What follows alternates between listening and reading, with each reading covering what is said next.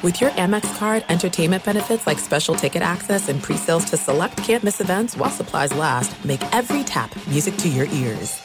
Enjoy all your favorite sports like never before at BetMGM. Signing up and playing is so easy. Simply sign up using code Buckeye and receive up to $1,500 back in bonus bets if you don't win your first bet. When you register with BetMGM, you can get instant access to a variety of parlay selection features, live betting options, and the best daily promotions in the business. And with BetMGM at your fingertips, every play and every game matter more than ever. Place your moneyline, prop, and parlay bets with the king of sportsbooks today. Sign up using code Buckeye and receive up to $1,500 back in bonus bets if you don't win your first bet. That's right, up to $1,500. Again, sign up using code Buckeye and receive up to $1,500 back in bonus bets if you don't win your first bet. BetMGM and GameSense remind you to play responsibly. 21 plus and present in Ohio. Subject to eligibility requirements. Rewards are non-withdrawable bonus bets that expire in 7 days. Gambling problem? Call 1-800-GAMBLER in partnership with MGM Northfield Park. That's 1-800-GAMBLER.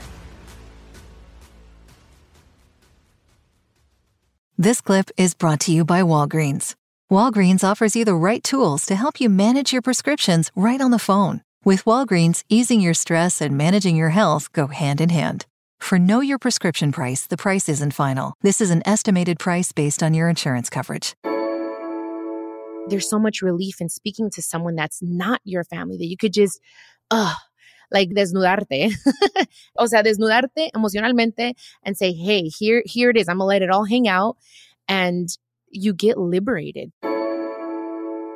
Listen to new episodes of Chiquis and Chill every Monday on the My Cultura Podcast Network, available on the iHeartRadio app, Apple Podcasts, or wherever you listen to podcasts. We've all felt left out. And for people who move to this country, that feeling lasts more than a moment. We can change that. Learn how at belongingbeginswithus.org. Brought to you by the Ad Council.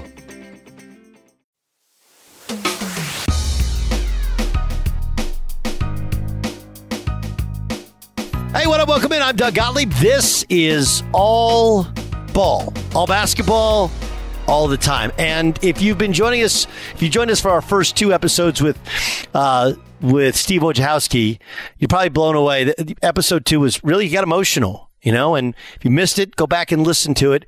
He talked about after his freshman year and what a struggle it was and how, like so many of us, he called his dad and wanted to come home, and his dad said, you know, like, you can come home, but you're not going to another school. You're going to come work with me on the docks. It was outstanding. Part 3 of our conversation is about his post-career in playing and getting into coaching and how it actually took place and becoming a head coach and how that took place. Let's get into it as we get ready for the NCAA tournament. A guy who's coached it at Marquette, a guy who's won a national championship as an assistant a couple times over at Duke. We talk about that as well. And of course, how he even got into the business of coaching. Here's part 3 with Wojo. What was he like, coach, like before games? So I'll give you there was 2 Coach Suttons pregame. Okay. There was game you're going to win, Coach Sutton. And in game you're going to win. And he still did this for every game, but it was different, where he would basically write up, it wasn't necessarily goals. It was like a baseline. And it was a really kind of unique way of getting you to play at that optimum level of energy where, you know, we were to hold them below 40% field goal shooting, shoot above 50%, hold them below 30% 3-point shooting, hold them below usually like 60 points, whatever. And it was like, you could say like a goal chart, but they were all achievable goals. And his thing was, you know, like, you're going to do this, you're going to do this, you're going to do this. There wouldn't necessarily be like, hey, we're forcing this guy. Like, we had scouting report, but when coach would stand up there, this is what you're doing. And if you don't do it, I'll see you at 7 a.m. That was it. Right? See you at 7 a.m, you know, and you know, and we'll deal with it then. And so, but big game coach, you'd have the same kind of goals up in mind. Obviously, they'd be lessened a little bit in terms of how you're going to hold somebody, but it would be about how hard you're going to play, how tough you're going to play, how together you're going to play. Okay, and you know, then he would do this unique thing. Whatever the betting line was was a bad thing for you? Vegas thinks you're a 6-point favorite. Vegas ain't seen us practice. They got no idea, right? Or Vegas thinks you're a 5-point underdog. Hey, you're not any good. They do it for a living, brother. They think you ain't going to win this game, right? So that was Eddie Sutton. Mike Krzyzewski, he's going to coach his final game at Duke. He walks in for the Wake Forest game, for a Carolina game. What's he actually like? He's intense, but there wasn't like the big, sometimes you see whiteboards, and I did it too. It's like you got offense, defense, you have all these numbers, and he'd come in and he'd write on the board, attack, and circle it. And he'd say, I want you guys. What do you say, guys? What do you say? Yeah. Because one of the things that's actually good, I don't know about the Ian O'Connor book and how you feel. It doesn't really matter. But one of the things is like, look, guy likes to use the word motherfucker, which Coach Sutton never cursed. Now, his assistants cursed, and he actually would make assistant coaches run for cursing, but they cursed a lot anyway. But he would never curse. Now, he could make you feel this big anyway, and he would get it across the point. Mike Krzyzewski, like famously, he curses a lot. So when you say guys, like, what would he actually say? What was he actually like? He would write things on the board like attack or fight. And then he said, I want you MFers to fight for everything tonight. And it would be short. And we were, at that point, the preparation had been done. Not every game before every game was a new Rockne speech, but he kept things simple. Like, it wasn't like, okay, I want you to think about not allowing them to shoot 50% from the field. I want you to think about on the ball screen, like, no, the thing I want, the most important thing for you guys to think about is to fight together and do that for 40 minutes. And we'll figure out a way to win, or attack. And so the mental piece of it, where he would free your mind and direct your mind into something that was easy to understand, difficult to execute, but you could always come back to it. Like, what am I supposed to do right now? No, you're supposed to fight this possession. Just fight this possession. And when this one's over, do it again. Yeah. And when that one's over, do it again. Do it again. And so there was, I think, beauty in his simplicity, in the fact that there's pressure, there's crazy crowds, there's really good players you're competing against. And I think at times you can become paralyzed by, if you're thinking about too much. Like, you're supposed to fight, and fight. Everybody knew on the big picture what it meant, but for everybody, what fighting looked like in my role was running the team. If I wasn't in command of our team, if we weren't organized, if there was not communication with the bench, I was not fighting. If Trajan Lang wasn't working to get up and off the ball, so we understood the mission, and the mission was not confused by coach speak and numbers. It was this, we're going to do this. We're going to fight, and we're going to fight together. And you're going to do it for 40. We can do that. And we can do that better than you can. There's things that you can do better than us, but you can't do that one thing better than us. Your senior year, now it's a magical Duke year, right? Yeah. You have this unbelievable group of freshmen, right? You got the 3 Bs and William Avery is a freshman. You got veterans. You got Rashawn, who's, for us, when we played against guys, he was unguardable. He'd score outside and in. You had your experience, having experienced all the heartache of early, right? So you had, I think you do need that in order to really kind of appreciate it. What was the senior year like? It was an incredible ride. Really, it was like everything coming full circle from, some disappointment, a lot of disappointment my freshman year, to building it back to my senior year. It's felt like we were back. We were legitimate national champion contenders. We had a really good team with good people, and we had as good a chance, maybe not better our neighbors, 9 miles down the road were pretty freaking good too. We had as good a chance as anyone to win the national championship. And that was our goal. And ultimately we fell short of it, which was disappointing. But the program was back in terms of, all right, these dudes they're different. They're different. When it's done, when you lost to Kentucky, what do you remember about the Kentucky? It was a hell of a game. We started, my senior year, I felt like I didn't play real well in the NCAA tournament going up to that point. And I felt like, and I don't know if we played as well as we were capable of, and I'm not sure why, but at the start of the Kentucky game, it felt like, all right, this feels right. And we built a big lead against a Kentucky team that was a big time team.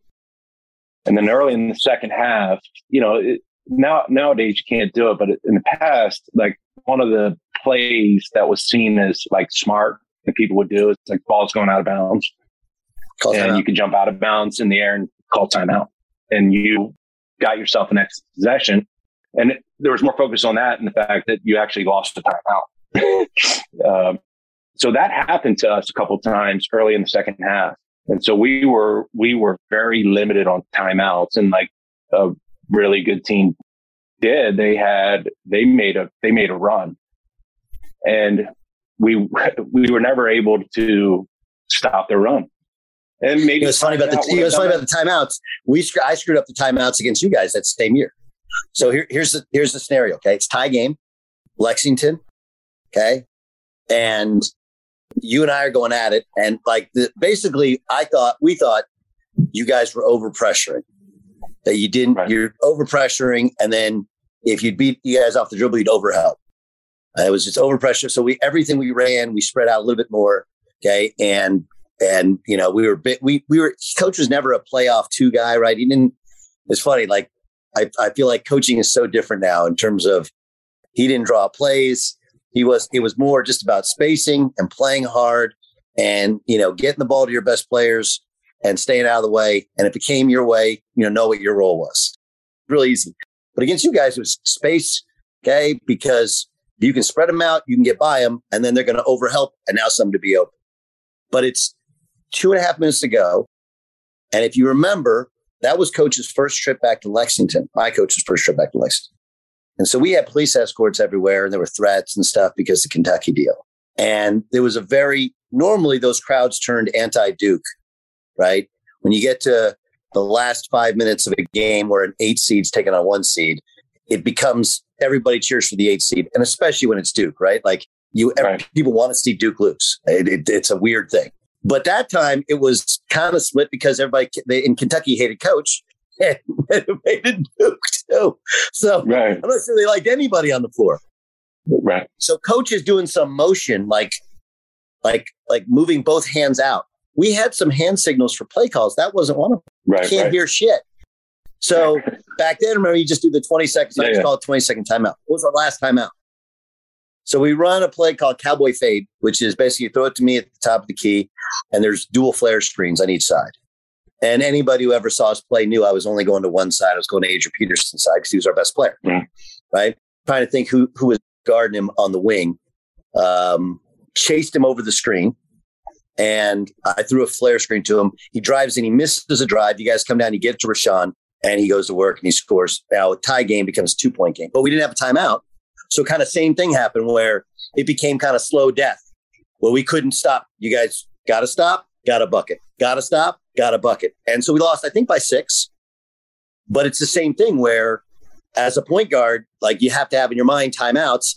And I screwed up. I called the timeout just because I didn't know one possession. I didn't know what he wanted. And I was a little still paralyzed at that some point in time, just doing my own thing. So you guys are light on timeouts. There's no distance too far for the perfect trip. Hi, checking in for... Or the perfect table. Hey, where are you? Coming! And when you get access to Resi Priority Notify with your Amex Platinum card... Hey, this looks amazing. I'm so glad you made it. And travel benefits at fine hotels and resorts booked through Amex Travel, it's worth the trip. That's the powerful backing of American Express. Terms apply. Learn more at americanexpress.com/withAmex. Enjoy all your favorite sports like never before at BetMGM. Signing up and playing is so easy. Simply sign up using code Buckeye and receive up to $1,500 back in bonus bets if you don't win your first bet. When you register with BetMGM, you can get instant access to a variety of parlay selection features, live betting options, and the best daily promotions in the business. And with BetMGM at your fingertips, every play and every game matter more than ever. Place your moneyline, prop, and parlay bets with the king of sportsbooks today. Sign up using code Buckeye and receive up to $1,500 back in bonus bets if you don't win your first bet. That's right, up to $1,500. Again, sign up using code Buckeye and receive up to $1,500 back in bonus bets if you don't win your first bet. BetMGM and GameSense remind you to play responsibly. 21 plus and present in Ohio. Subject to eligibility requirements. Rewards are non-withdrawable bonus bets that expire in 7 days. Gambling problem? Call 1-800-GAMBLER in partnership with MGM Northfield Park. That's 1-800-GAMBLER. Hey, it's Jonas Knox. Job searching can be a lonely process. Endless searching, phone calls that go nowhere, applications that vanish. It's time for a better way to find a job. Express Employment Professionals is the local jobs expert you can trust, and they never charge a fee to help with your job search. Go to expresspros.com to find the office near you. Each year, tens of thousands of job seekers find work with help of Express Employment Professionals, and Express helps people find all kinds of jobs, from manufacturing to logistics to customer service to accounting and more. Getting an interview with Express can be as easy as a phone call, and with just one application with Express Employment Professionals, you're in the running for numerous opportunities in your community. Make your job search easier by letting the professionals at Express be your talent agent to find you the right spot on a great team. Express Employment Professionals is your one connection for getting a job. Visit expresspros.com today. You've put it off long enough. It's time to replace your tires. Tire Rack has the tires that'll elevate your drive. Touring tires for commuter comfort, performance tires for sporty handling, all-terrain tires for on- and off-road adventure. Go to TireRack.com to get started. Not sure where to begin? Use the Tire Decision Guide to get a personalized tire recommendation. The right tires for how, what, and where you drive. Choose from a full line of Bridgestone tires. Ship fast and free to a recommended installer near you. Or choose the convenience of mobile tire installation. They'll bring your new tires to your home or office and install them on site. It doesn't get much easier than that. Go to TireRack.com/sports to see their Bridgestone test results, tire ratings, and consumer reviews. Be sure to check out all the current special offers. Great tires at a great deal. What more could you ask for? That's TireRack.com/sports, TireRack.com, the way tire buying should be. At Bet365, we don't do ordinary. We believe that every sport should be epic. Every home run, every hit, every inning, every play. From the moments that are legendary to the ones that fly under the radar. Whether it's a walk-off grand slam or a base hit to center field. Whatever the sport, whatever the moment. It's never ordinary at Bet365. 21 plus only. Must be present in Ohio. If you or someone you know has a gambling problem and wants help, call 1-800-GAMBLER. And you could never get it back against Kentucky? We could never get it back. We couldn't stop there. Once they got rolling, I mean, it was like everything they threw up there went in. And they were really good. And still ended up being a one possession game. And we just weren't able to finish the deal. And so that was really hard. I mean, obviously, chance to play for a national championship and making the Final Four would have been kind of a storybook ending. So not being able to get to that point was hard. And then, as you know, college seasons, especially your senior, like they end so abruptly. It's like you're in it, and your mind, body, and soul is into everything you do for day after day. And then it's like, it's over. And it's almost like, well, what now? And we're live here outside the Perez family home, just waiting for and there they go. Almost on time this morning. Mom is coming out the front door strong with a double-arm kid carry. Looks like Dad has the bags. Daughter is bringing up the rear. Oh, but the diaper bag wasn't closed. Diapers and toys are everywhere. Ooh, but Mom has just nailed the perfect car seat buckle for the toddler. And now the eldest daughter, who looks to be about 9 or 10, has secured herself in the booster seat. Dad zips the bag closed, and they're off. But looks like Mom doesn't realize her coffee cup is still on the roof of the car. And there it goes. Oh, that's a shame. That mug was a fam favorite. Don't sweat the small stuff. Just nail the big stuff, like making sure your kids are buckled correctly in the right seat for their age and size. Learn more at nhtsa.gov/the right seat. Visit nhtsa.gov/the right seat. Brought to you by NHTSA and the Ad Council. Adoption of teens from foster care is a topic not enough people know about, and we're here to change that. I'm April Dinwiddie, host of the new podcast, Navigating Adoption, presented by Adopt US Kids. Each episode brings you compelling real-life adoption stories told by the families that live them with commentary from experts. Visit adoptuskids.org/podcast or subscribe to Navigating Adoption, presented by Adopt US Kids. Brought to you by the U.S. Department of Health and Human Services Administration for Children and Families and the Ad Council. If I could be you, and you could be me, for just 1 hour. If you could find a way to get inside each other's mind. Walk a mile in my shoes. Walk a mile in my shoes. Walk a mile in my shoes. We've all felt left out. And for some, that feeling lasts more than a moment. We can change that. Learn how at belongingbeginswithus.org. Brought to you by the Ad Council. Walk a mile in my shoes. Yeah, so this is amazing. We both lost in the Elite Eight, and I think the Elite Eight is the cruelest place to lose, because the day before the Elite Eight, you do all the interviews as if you're going to the Final Four, right? Right. And I don't know about you, but I remember waking up thinking, I've never cut down a net. Right. I'm going to cut down a net today. As a kid, I grew up going to Final Fours. And I was like, I'm going to play in a Final Four. And then all of a sudden you look up and, like you said, it's a whirlwind. And then the buzzer sounds.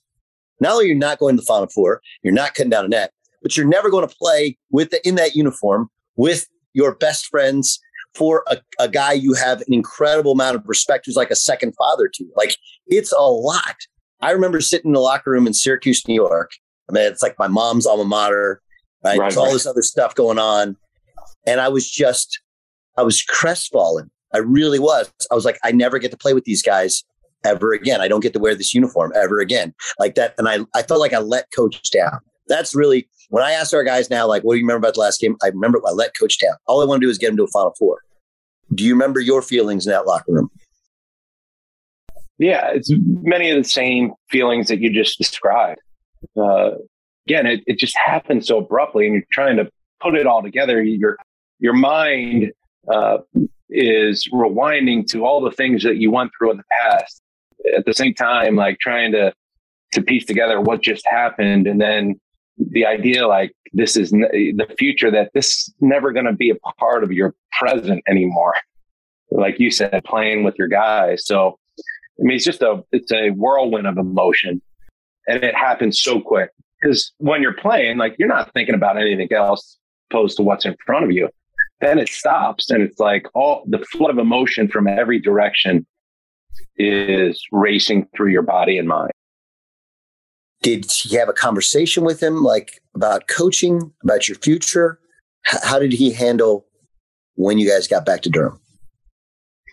Yeah. So after my junior year, we had a conversation about, like, he said, when you're done playing, whenever the time is right for you, you should really think about getting in coaching.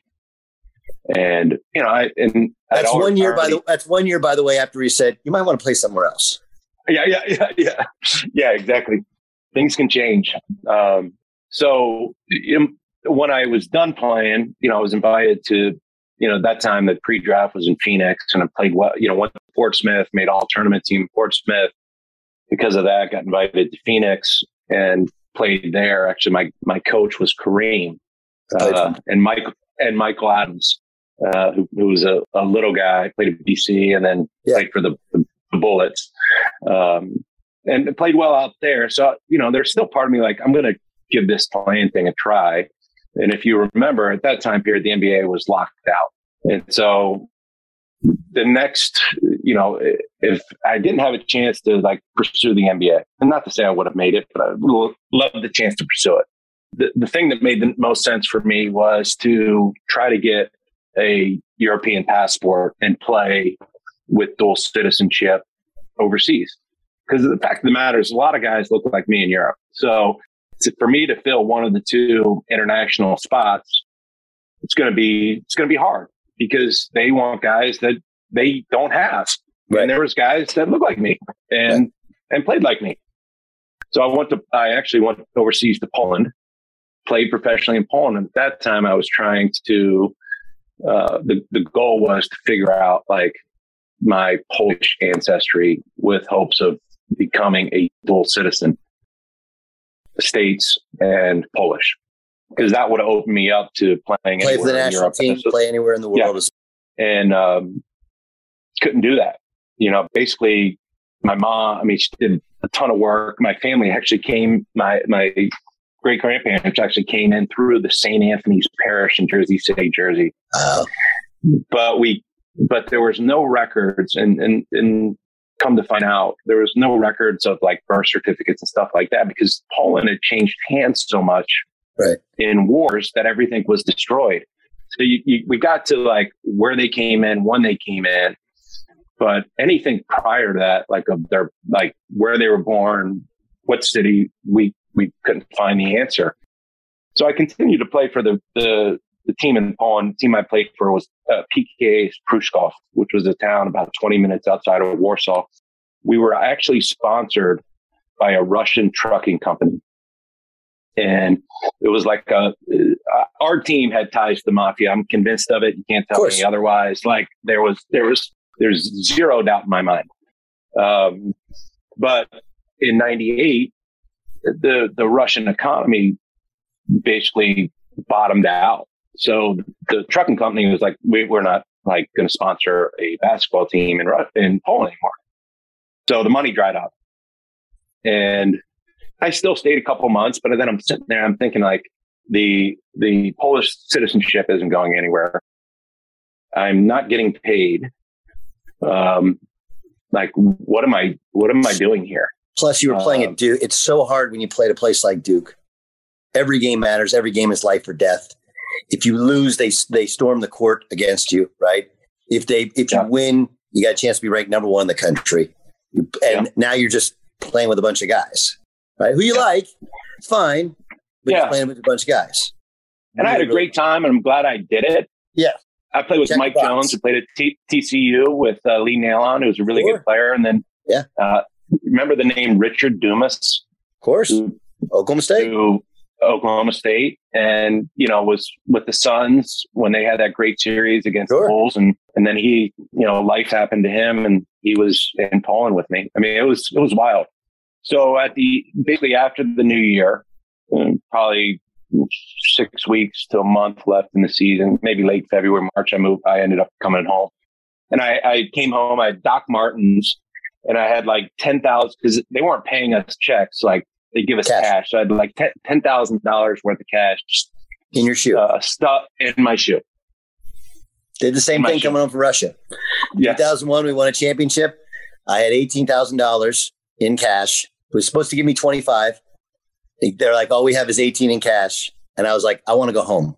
Just give me what you got. And then they actually wired me the last 7, believe it or not, which everybody still finds to be totally bizarre. And so you go and you're like, okay, coach, I'm ready. Like when did? So I come back and, obviously fly into Baltimore, and then I'm going to go down to Duke. And I actually stayed with coach at his house. In his house? And yeah.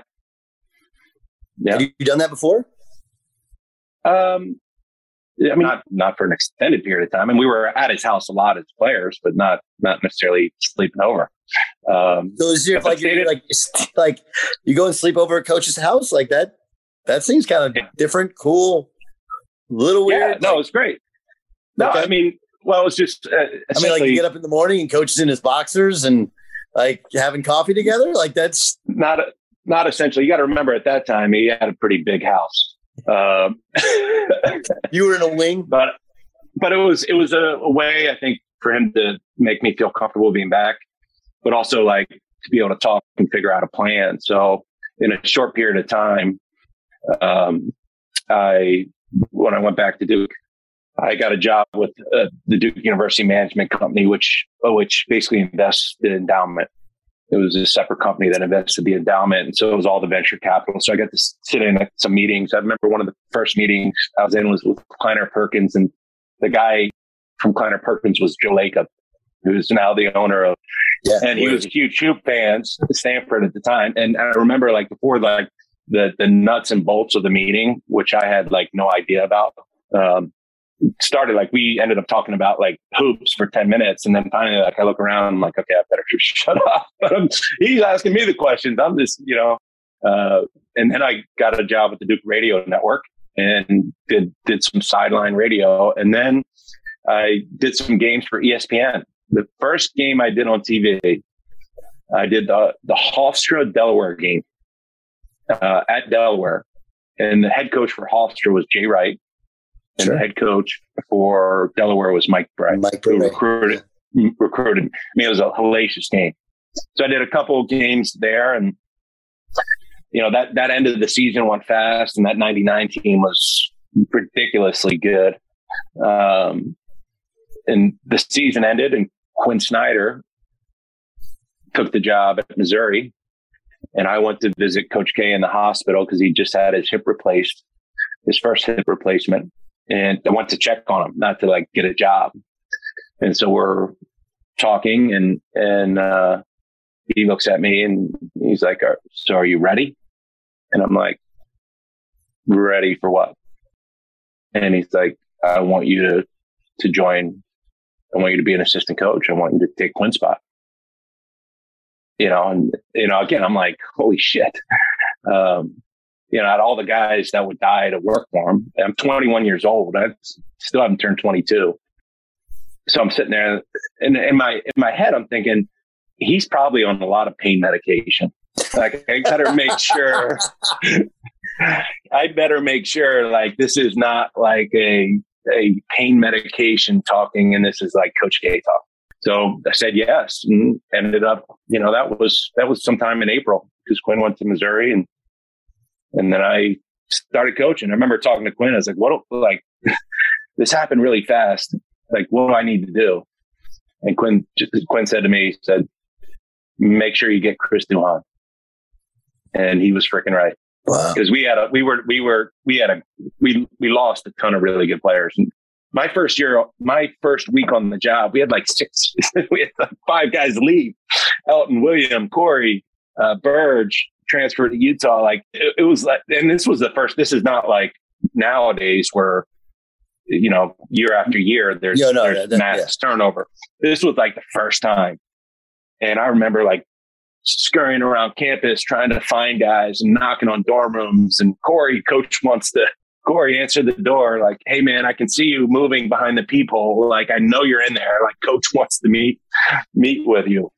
And, but we had a hell of a class, that group, and Quinn and Johnny and David had brought in a big time freshman class, Jay Williams and Dunleavy and Carlos, Casey Sanders, and Nick Horvath. I mean, I think Quinn knew that, like, these guys are really good, but what we need is like a true point guard, and Duhon was the guy. What do I need to do? He's like, get Chris Duhon. Got it. Okay, question. Again, it was, you go back, just keep it simple, right? Fight, attack, Duhon. Like, the simpler it is for me, the better it's going to be. There's no thought of going with Quinn? Well, when coach asks you to be on the Duke staff, I mean, there's really, it's not really a decision, at least in my mind. So, and he says his parting words are, get Chris Duhon. You did get Chris Duhon, right? That recruiting class was spectacular. What was it like being 21 and being on staff at your alma mater? It was surreal. I ended up coaching 3 guys I played with in Shane Battier, Nate James, and Chris Carwell. That was Sewell's senior season. And I was close to those guys. Sewell and I played a number of years together. Nate, we were on the same team. Nate was injured for the most part. So he missed a big portion of his freshman year. And then Shane was obviously a freshman when I was a senior. So, for me, I went into the opportunity just saying, I'm going to try to do whatever coach needs me to do to help the team win and learn as much as possible and then be there for the guys. I think when you're that young, obviously everybody would love the, experience to be on their side. I wanted to be the guy that rebounded for guys at all hours of the night when they wanted to get in there. And I tried not to act like I had all the answers, but I wanted the guys to know that I was on their side with this group. Because this team, that first year, there were a lot of question marks. I mean, we had Shane, Chris, and Nate. But everybody else that we anticipated playing a big role was going to be freshmen. Jay Williams, Carlos Boozer, Mike Dunleavy, and those guys. So that my first month on the job, there was guys leaving for pro as underclassmen for the first time really in Duke history.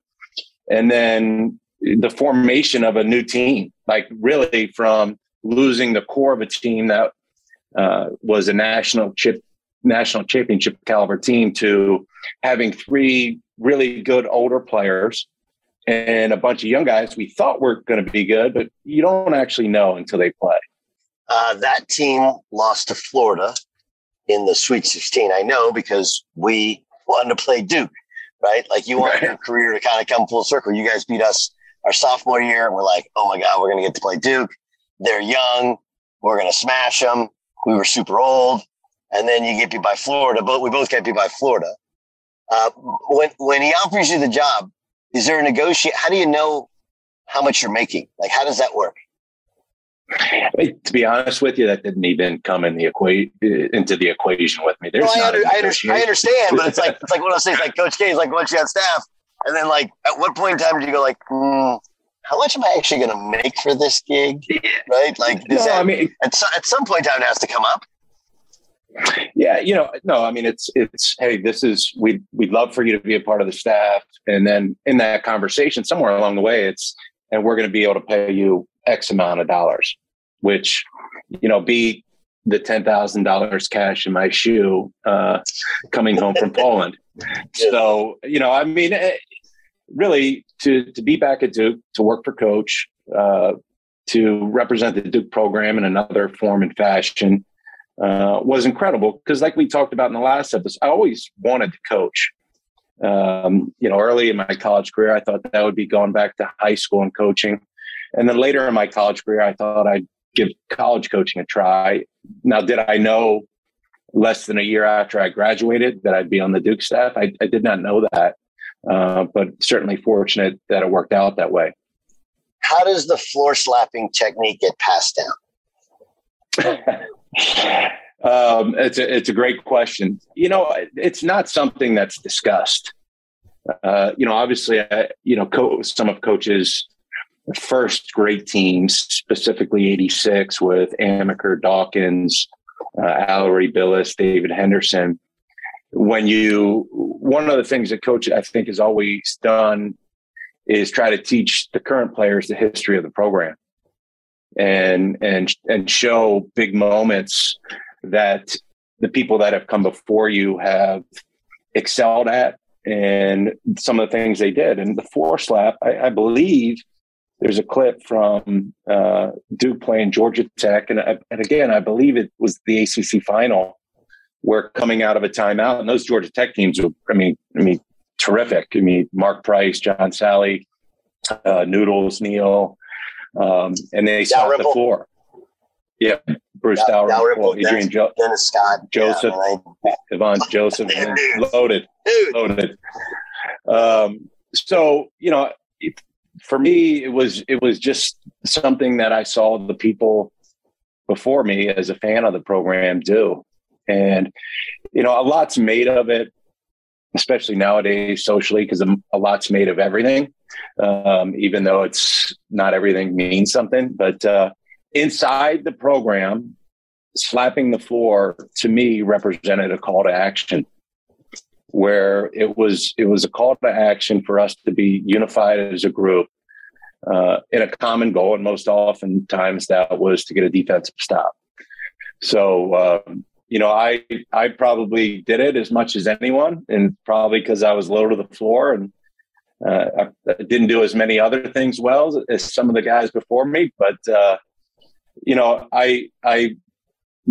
I thought it was an honor to be somebody that could initiate that call to action that had significance in the Duke program.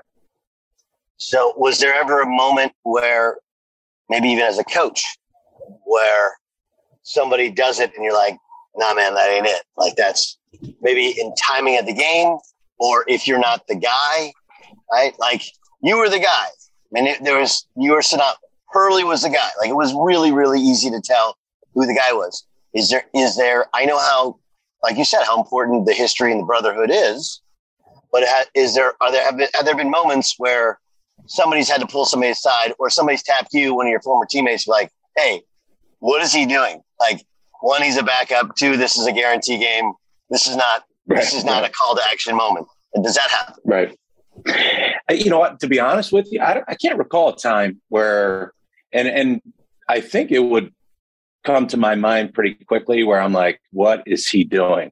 Now, that doesn't mean every time you make a call to action, the result is the way you want it to be. But for the most part, at least as I've observed, it's been used at appropriate times. I think you can, as you say, you could probably overdo it. You can certainly do it at the wrong time, at times that aren't as appropriate as others. But I think for the most part, in my memory, guys have used it at the right time. There used to be a little bit more sarcasm with the Cameron Crazies, right? They used to be able to get away with it. Now it feels now fairly tame in terms of verbiage, Yeah. But again, that's from because it did feel like there was a time maybe before you where they weren't to the level of Maryland fans. They weren't to the level of Missouri, the Antlers, and some of the other ones, but pretty tough on guys. What is it? What is that like let's start with playing. Okay. The Cameron Crazies are doing their thing. They come up with a chant that's funny as hell. Like, what's one that pops out in your mind that you actually lost your concentration for a second because you were laughing at the Crazies? So we were playing, when you could play exhibition games against like AAU teams and all-star teams, we were playing against, I don't even remember what all-star team it was, but Mustafa Heron, who was a really good player at St. John's, we were playing against his dad, and his dad had long Rastafarian dreads. And most of the time when you played those AAU teams, you beat the heck out of them, and we were beating them badly. But at the end of the game, he got fouled. And as he's at the free throw line, the entire Cameron Crazies break out into Bob Marley's "I Shot the Sheriff." It was beautiful. And then, I remember we were playing Carolina one time, and I don't remember, maybe Jack Emanuel was on the free throw line, and the court is surrounded by students, but the end zones have traditionally been the space for the graduate students, and that space is under the basket. And so Jackie was shooting a free throw in front of our bench, and everybody's standing up, making noise. And then all of a sudden, all of them sit down in unison. And the Speedo guy creeps up like a blooming flower and starts doing this like god awful dance. And, it was one of those moments on the bench where you're going, holy shit. Like, this is Saturday Night Live, not like Duke Carolina. And it was hilarious. And did the whole staff see it? Was the whole staff see it? You could not see it. First of all, for hundreds of students to do anything in unison, that's going to draw your attention. I don't care how razor focused you are, but for them to sit down, that was different. And then it's out of this sea of grad students who have all taken a seat in Cameron, which is unusual. This guy in a blue Speedo blooms from this sea of sitting grad students and does this dance. And everybody in Cameron lost it. And even if it was just for a moment, we did as coaches. I mean, everybody was like, because you'd never seen anything like that before. He ended up missing, I think, both free throws and felt like the roof was going to blow off the place. So the Crazies have been very creative. Obviously playing there and then coaching there. When you go into anybody's building, you're going to get their fan base's best shot. And most of the fan bases are great, but some are like wildly vulgar. One which you named earlier. The Crazies, have not gone that direction, and I don't think Coach would allow them, even if they tried to, test it. All right, let's talk about Maryland. Obviously, we're right in that time with the comeback first. Yeah. Right, because before we get to fuck you, JJ, we got to get to the comeback. All right, paint the picture of that game. You're on the sideline. You guys are down 10 with a minute and how much to go? I think it was a minute and 11. A minute and 11 to go. It's Cole Fieldhouse, right? It's not you're not in the new place. No, right? It was Cole Fieldhouse, which was an incredible place to play. I mean, as nice as Comcast or Xfinity Center, whatever they're calling it now, is, Cole Fieldhouse was like a one-of-a-kind building. It was one of those places that probably shouldn't have been replaced, in my opinion. Yes. But, for context, before the game, like in the late 90s, early 2000s, as much as people focus on the Duke and Carolina game year after year, I do not believe there were any better college basketball games than Duke, Maryland. We were really good. They were really good. We were neck and neck every year to winning the ACC championship, both programs. Hall of Fame coach and Coach K, and then Gary Williams on their sideline. And they were hellacious games. So, it wasn't a one-off. Like, Great Games was not a one-off, although the ending was incredibly unique. They were loaded. I mean, I don't know how many people nowadays remember their team: Juan Dixon, Steve Blake, Lonnie Baxter, Chris Wilcox. They were loaded. Terrence Morris. They were loaded with outstanding college players, and many of them went on to the NBA to have success. And so you go into the game knowing it's going to be hellacious, and they handed it to us for 38 plus minutes because we were good. I mean, to have us down double figures at the end of the game, that team was pretty special. And I remember Nate got fouled. He hit a free throw. Then all of a sudden we get a steal. Jason hits a three. And then everything had to go right for us to have a chance to win the game. And for us, everything went right. They missed a bunch of free throws that normally they would make. Guys made incredible plays at the end of the game. Battier blocked a drive, I think, by Juan Dixon to seal. There are some things that are too good to keep a secret. Like how your Amex Platinum card helps you have the perfect trip. I'd like to check into the Centurion Lounge. Or how it seems like you always get those hard-to-snag tables. Ooh, yum. And how you get the most out of select can't-miss events. With access to the Centurion Lounge, Resi Priority Notified, and Amex card member benefits at select events, you'll have to share. That's the powerful backing of American Express. Terms apply. Learn more at americanexpress.com/withAmex.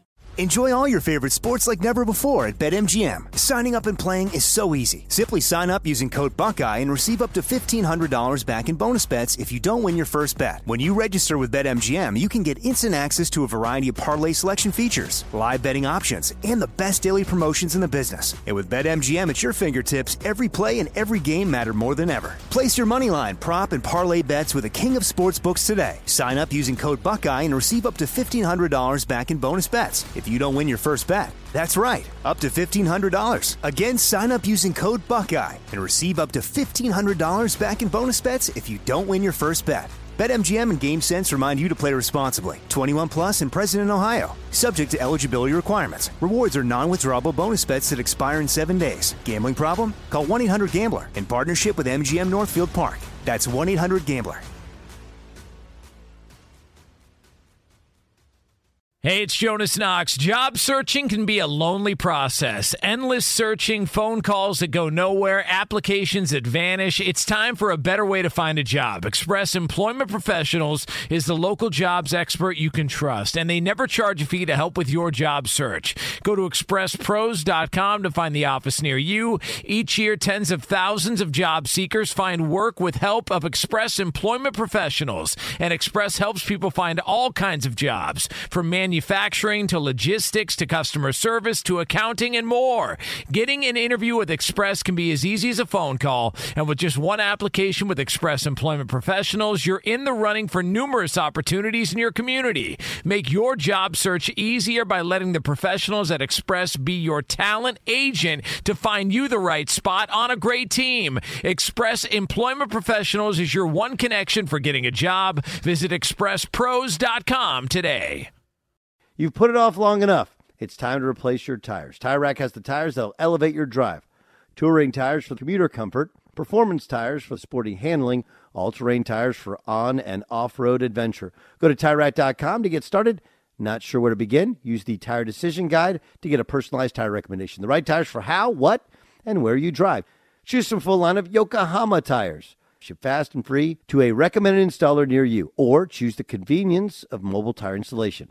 They'll bring your new tires to your home or office and install them on site. It doesn't get much easier than that. Go to TireRack.com/sports to see their Yokohama test results, tire ratings, and consumer reviews. Be sure to check out all the current special offers. Great tires at a great deal. What more could you ask for? That's TireRack.com/sports, TireRack.com, the way tire buying should be. At Bet365, we don't do ordinary. We believe that every sport should be epic. Every home run, every hit, every inning, every play. From the moments that are legendary to the ones that fly under the radar. See for yourself when you sign up today and get $150 in bonus bets when you bet just $5. Whatever the sport, whatever the moment, it's never ordinary at Bet365. 21 plus only. Must be present in Ohio. If you or someone you know has a gambling problem and wants help, call 1-800-GAMBLER. Terms and conditions apply. The game, and it didn't go to overtime. We won the game. Yeah, that's the crazy part, wasn't it? So let me start with this. So Kay's philosophy, and I don't know when it started, but his philosophy is like, let's just lengthen the game, right? As soon as it gets in, you try and deny the inbounds pass. If you get a steal, you get a steal. But as soon as they get in, you foul right away. And then you push it, and are you automatically looking twos? Like, I'm not wrong with that. That's philosophically what I've noticed is the second it comes in, doesn't matter. You're not trying to wait on the bad free throw shooter. You're just, the second it gets in, and if you deny the ball, then you foul, and then you go down the other end, and then you push. And are you trying to shoot threes or get layups? Like, what is the actual taught end of game philosophy from Wojciechowski? Well, I think I think for the most part, you're right on. I mean, you want to, anytime you're down, you want to lengthen the game. Anytime you're up, if you can shorten the game, that's probably a good bet too. So yeah, I mean, if you can get a steal off the inbound, that's the best thing. If not, you're going to try for a quick steal. And these are split second decisions. And if you can't get a steal or wrap it up and get a jump ball, depending on the possession arrow, then you got a foul right away. And really, I mean, when you talked about Maryland, it wasn't like, I mean, these were all guys that at the end of the game, you think are going to make free throws. I mean, they're some of the best players that have played in the ACC. So, waiting to pick out like who to foul, a lot of time that wastes more time than it saves. for minimal difference. That's not always the case, but for the Maryland game, it was. And, after Nate made his free throws, we got a trap. And I think Jason was trying to foul, and he stripped the ball and ended up hitting a three. Then like the flow of the game and the emotion, and you could feel a turn in Cole Fieldhouse from this is going to be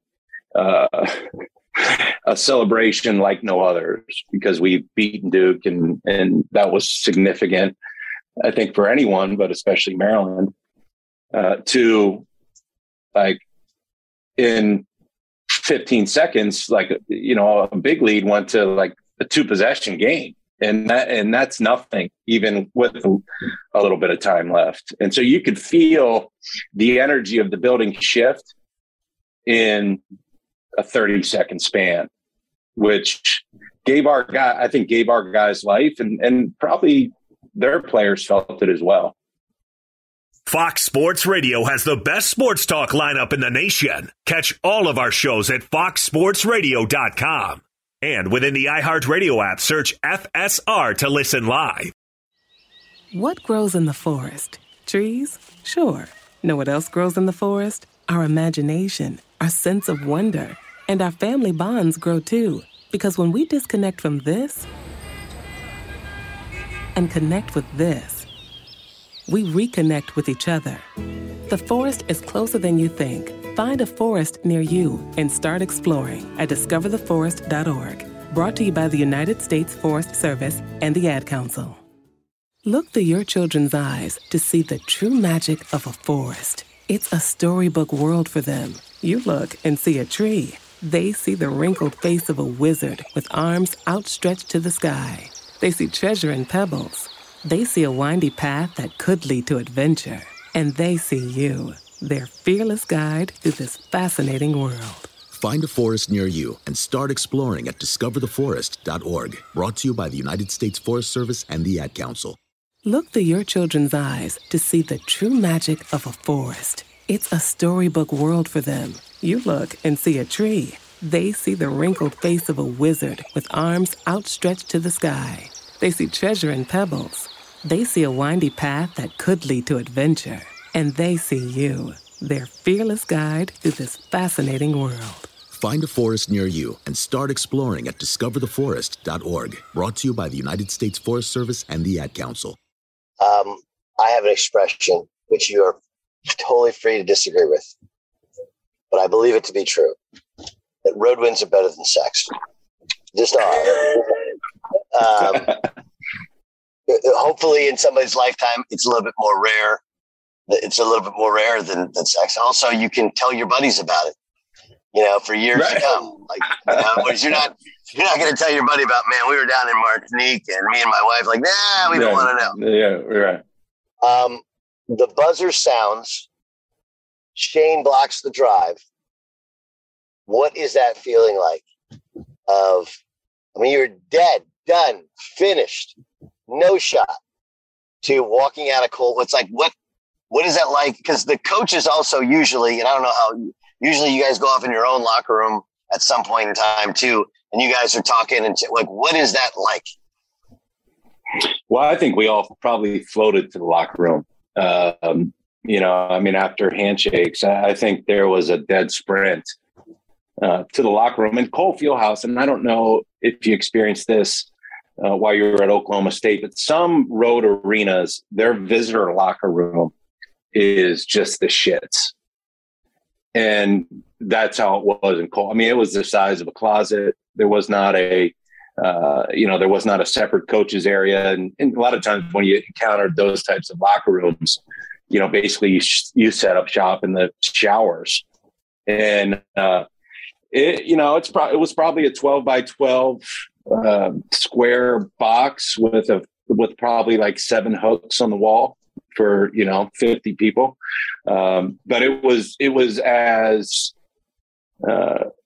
good a locker room as I've ever been in. There was pure joy. Our guys, I think, felt like, and rightly so, we stole one, and the fact that we kept fighting to the end, which, coach has always been big on. That's one of his things, right?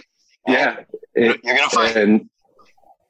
And we were able to beat a hell of a team that we were competing against for an ACC championship and that we probably see down the road, was pretty spectacular. It was those are the type of feelings, it's not like you carry every locker room feeling with you forward, but special ones like that you do.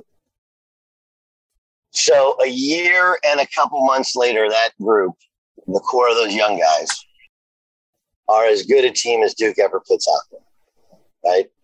You got Boozer, Dunleavy, Duhan, who you did get, right? You did your job. Get Chris Duhan. Yeah. You got him. Yeah.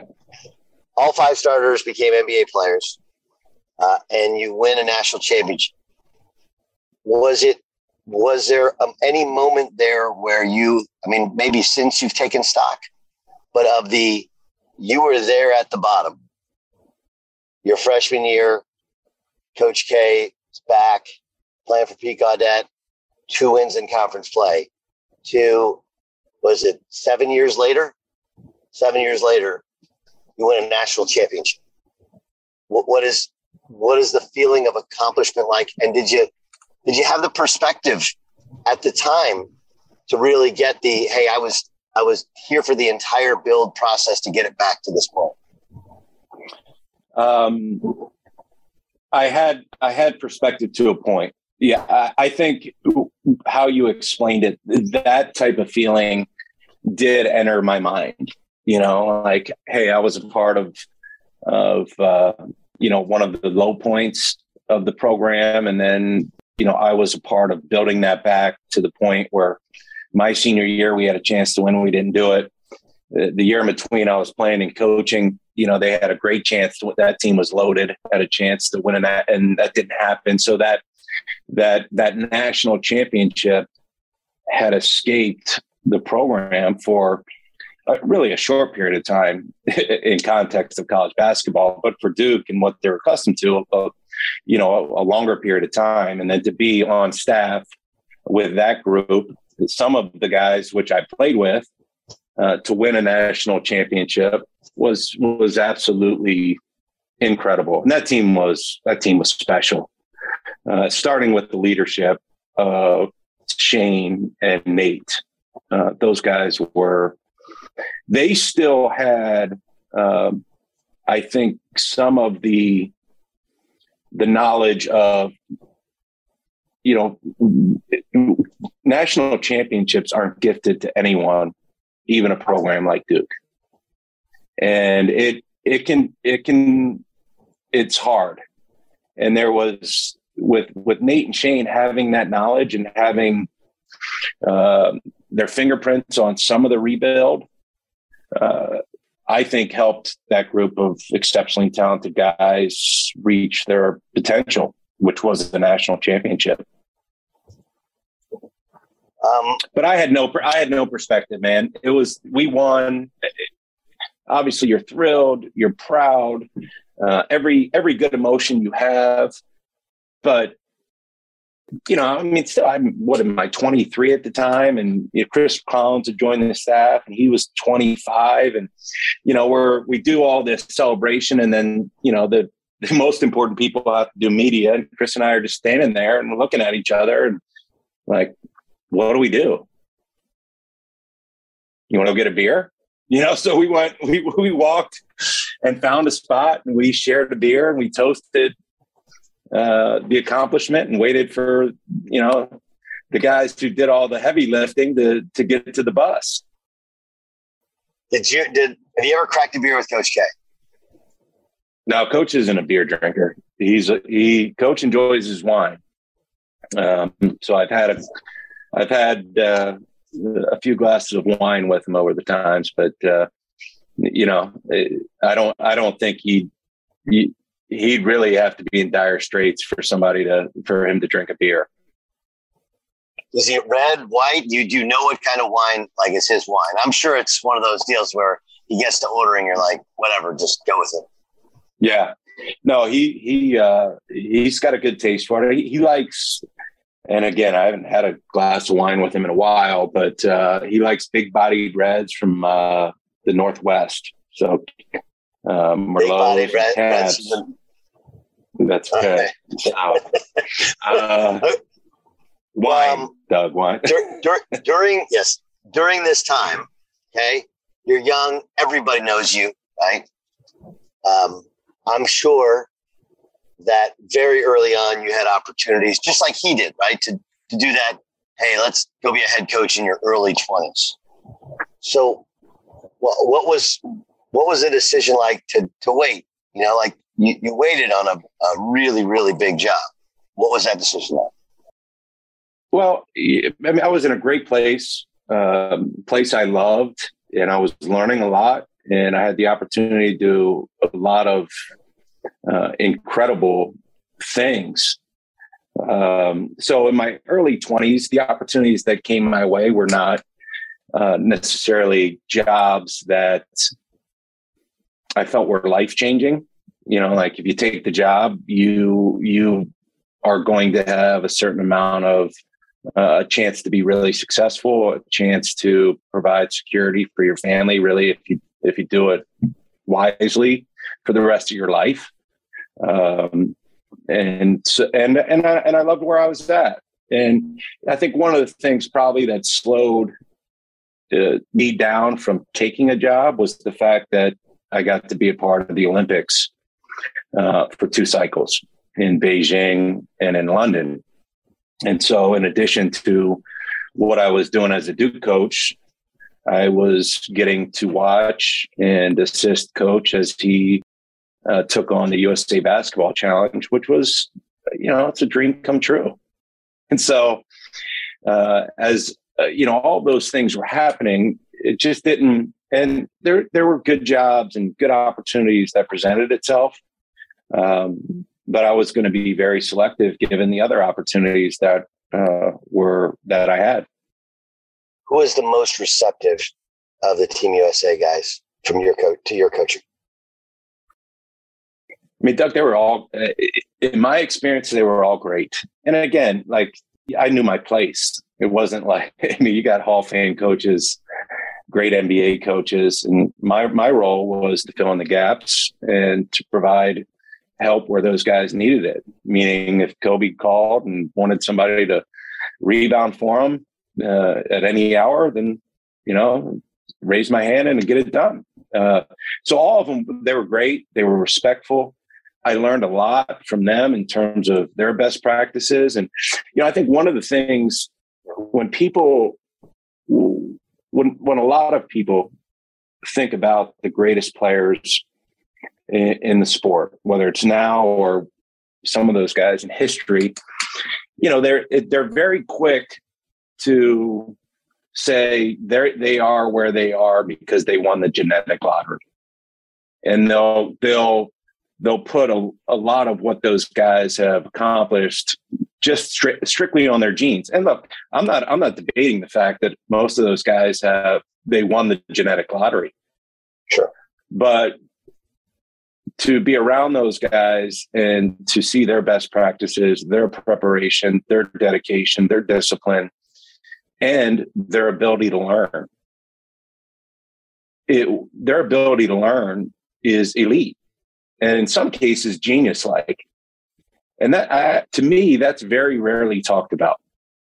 And I think it's a mistake. And I think it's a surface level evaluation why LeBron James is LeBron James, or Kobe Bryant is Kobe Bryant, or Chris Paul is Chris Paul.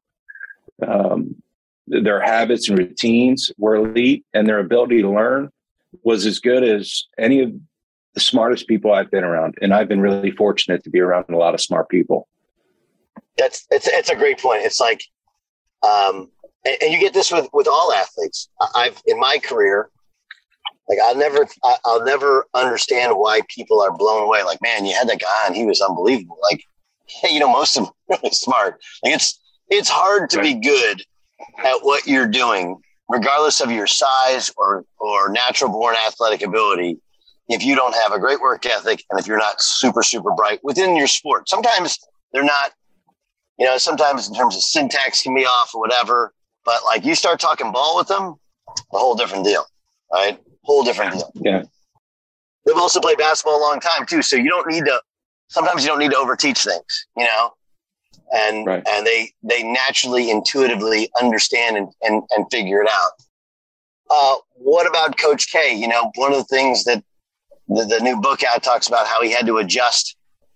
You know, he's a relationship guy, he's a private meeting guy, but you have to adjust when you're coaching these guys to how you coach in college. As a guy who played for him, now coaches with him, and then watched how he coached. How different was his approach when he's coaching the best of the best? Well, for me, the most interesting thing was when I entered Duke, Duke was established. There was an established culture. There were standards that pretty much from day one, walking on campus, that were taught to you or you learned right away. Like, this is acceptable. This is not. This is how we do things. This is how we prepare. This is how we interact. This is how we practice, et cetera, et cetera. All the things that go into running an outstanding program. And when Coach took over USA Basket, so I didn't get to see him build that. I benefited from it. I benefited from that building process at Duke, but I didn't get to see him on the ground floor. You know, that's something that Tommy and Johnny and Jay and those guys got to see. When we went to USA Basketball, and as I got to be a part of that, the thing that I found so interesting was I got to see Coach at the ground floor of an organization, trying to build a culture back up that would appropriately represent USA Basketball and our country. And so that was fascinating. In terms of broadly, Coach is he always is who he is. But he's going to figure out a way to connect with his audience. And when you're dealing with men who are not only established pros, but the best of the best, your audience is different than a 17, 18-year-old kid who is trying to get to that level. But his desire to build a culture and being able to watch him do that was fascinating to me, because I didn't get to see that at Duke. I got to kind of be part of the rebirth. And so I saw a little bit of it, but I didn't see the establishment. And so being there for that was incredible. And it all started with the same things that have made him great at Duke. Number one, his ability to communicate standards and expectation and create buy-in with the NBA players and seeking their input in what the standards should be, so they have ownership of it and it's not just his. His ability to build relationships with players, to build trust, so that in those moments of any team, whether regardless if you're the redeemed team of trials, that you can rely on each other's word and trust that we're all working towards a common goal. And so that was an incredible experience. And you know what, if I had taken a job before that journey was over, I probably would have ended up regretting it. If you close your eyes, you said, this is my most memorable story of being with USA Basketball, what is it? Well, there were so many moments where you take a deep breath and you ask yourself, like, is this real? Like, how did I end up here? There was, I think, the first team meeting of the Olympic team in the Wynn Hotel in Vegas was pretty significant. And I think when people think about basketball and first basketball meeting, you think you're going to talk about offense and defense and special teams and all those types of things. And the conversation was about standards. And all the guys spoke up. So you got to hear that these players that you marvel at speak up and say the things that were important to them. And in many cases, they were quite profound. So being there, because that was referenced throughout the trip, like whether it was, we said we were going to live this way, we said we were going to hold each other accountable to this, and what you did there shows that you believe it, and it shows those things in action. Or at times, whether it's individually and collectively, like you said, we said we were going to live to this standard, and this is our behavior, and our behavior does not match our standard. So that was that, to me, to be honest with you, was more important than what offense or defense was played. It was creating not only the common goal and the end game, but the way we're going to live to make sure that happens. Somebody who impressed you more than you, because you look, they're all incredible, right?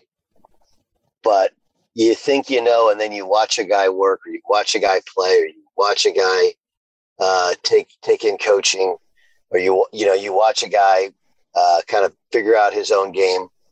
One guy who impressed you way more than you thought during your times at USA Basketball.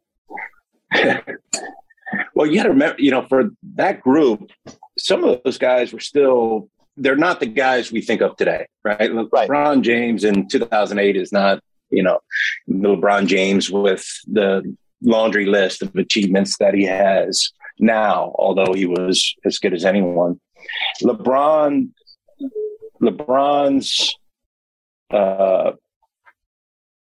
ability to learn was incredible. His recall, his feel for the game, his ability to see things before they happened, his ability to understand what needed to be done when, pattern recognition. So there was a time where I was partnered with Mike D'Antoni, and our one of the teams that we scouted was Argentina. And so you'd give a scouting report. We'd give a scouting report on Argentina and go through the things that most people go through, right? Personnel, favorite actions, defenses they play, things we can expect to see really throughout the game. And so we'd do that in the hotel. And then we'd get on a bus and we'd have to drive somewhere, wherever the Olympics had the practice facility. And that most of the times that was not close. So we go through an Argentina scout, and Argentina was one of the teams I think those guys really, really respected because of Ginobili and how good they were. I mean, NBA, they had a ton of NBA players. They played the game incredibly hard. They had immense pride in their country. So they were unified. By the time we gave the scouting report in the hotel to arriving at the practice facility and beginning practice with a walkthrough, LeBron could have done the walkthrough all by himself. He didn't need any coach. He didn't need anyone. Like, he had, in one sitting, he knew what they did, why they did it, and also how to defend it. It's incredible. It's incredible. And, there's stories for each of the guys like that. I mean, Chris Paul's the love of the game. Me, he's a basketball guy. Like, if you love basketball and you love talking hoop, then you love being around Chris Paul. He loves it like that. And so, I mean, you could go down the line. Kobe's work ethic is what everybody says it is. My best workout in 8 years, try to stay in shape and not look like a clown. My best workout was working Kobe out, because he wanted to make 50 baseline drift passes instead of me rebounding under the basket, standing there and throwing the drift pass. He wanted to be game-like, so I had to start on the opposite wing, actually drive baseline, jump in the air out of bounds, throw it to him. So it was more similar to what actually happens in a game, as opposed to a coach standing under the basket and passing the ball in a stationary manner. And, I was done playing. I was in decent shape, but I remember walking out of that gym in Manchester, England, and going, "Holy shit! I'm like, I could probably sleep for a day and a half after that. There's all kinds of, there's so much to learn from those guys. And that's the thing that I have great appreciation from. Marquette, how'd it come to be? So, it's 2014 and Buzz had just left to take the Virginia Tech job, which I think was surprising, in the basketball community. And that was a job. I think it's a great job, and I still do. I think it's a great job. There's a lot of tradition. There's support, and the people who worked there were terrific people. And so, there was an opportunity in going there where I think it made sense for my family. Milwaukee was, even though we didn't have any experience living there, it was a place that I felt like the family could live and be happy. Because sometimes you don't control that in college. You can live a lot of places, and it's not always easy on families depending on where you land. It was a place where you'd get compensated really well for your work. So, as a father, that helps too. So all of those things, great program, history of success, really good people, a commitment really at a number of levels. And the fact that I thought it was a good move for my family. What'd your dad say? He, in those types of situations, like both my parents, like, just do what you think's right and follow your heart. And so, I had a coach. There was an interim athletic director at the time because there'd been a lot of movement in the athletic department on a lot of levels. And a coach called the interim athletic director and he came down to Durham with one other person and interviewed me. And I don't know if I was a serious candidate initially, but after the interview, I was. What's interesting is, and I want to go back, but it also helps with how you initially coached and adjusting to different personnel. I thought the best coaching job you guys ever did was 2012 with Zubek and those guys. My years correct? 2010. Yeah, 2010. So that year, and what guys will forever give me grief about is you played Arizona State and they were carving you up. And I was like, man, they look alarmingly unathletic. Just wearing black sneakers, which is bad. Yeah. And you're trying to guard 94 feet, and they're spreading you out and they're Princeton cutting you down. From afar, what I noticed was midway through conference, it changed. And I don't know when the change was, but you changed the pickup point of the basketball. You changed how you played ball screens because now Zubek was playing. And instead of the traditional Duke, we're going to take you out of what you want to run. You are not going to run offense against us. We're going to pressure you and just take you out of everything. Instead of that, it became, we're just solid, almost not necessarily pack line, but a lot closer to pack line than traditional Duke. And then you guys were a dominant rebounding team at both ends of the floor. And on offensive rebounds, you guys kick out for threes. Like that was you started that Steph Curry Davidson thing where you started kicking out for dagger threes. So to me, again, as somebody who's a viewer of the program, you've done one thing one way the whole time. And there were guys that fell off and didn't have great careers because they couldn't play that way. Not because they're bad players, but they couldn't necessarily play the way that coach was demanding and your style demand you played. But to mid-season to plant and pivot, I thought was incredibly impressive. And it's what led to you guys winning a national championship. Am I right in terms of my assessment of what happened with that team? Yeah. And I think the more we learned about that team, because it was an unusual team in that our roster was dominated by post players. We had, and even Singler, in earlier years had played the four, kind of that mismatch four that that coach employed forever. Kyle was that and was great at it. But Gerald Henderson the year before went to the NBA early. And Elliot Williams transferred to Memphis.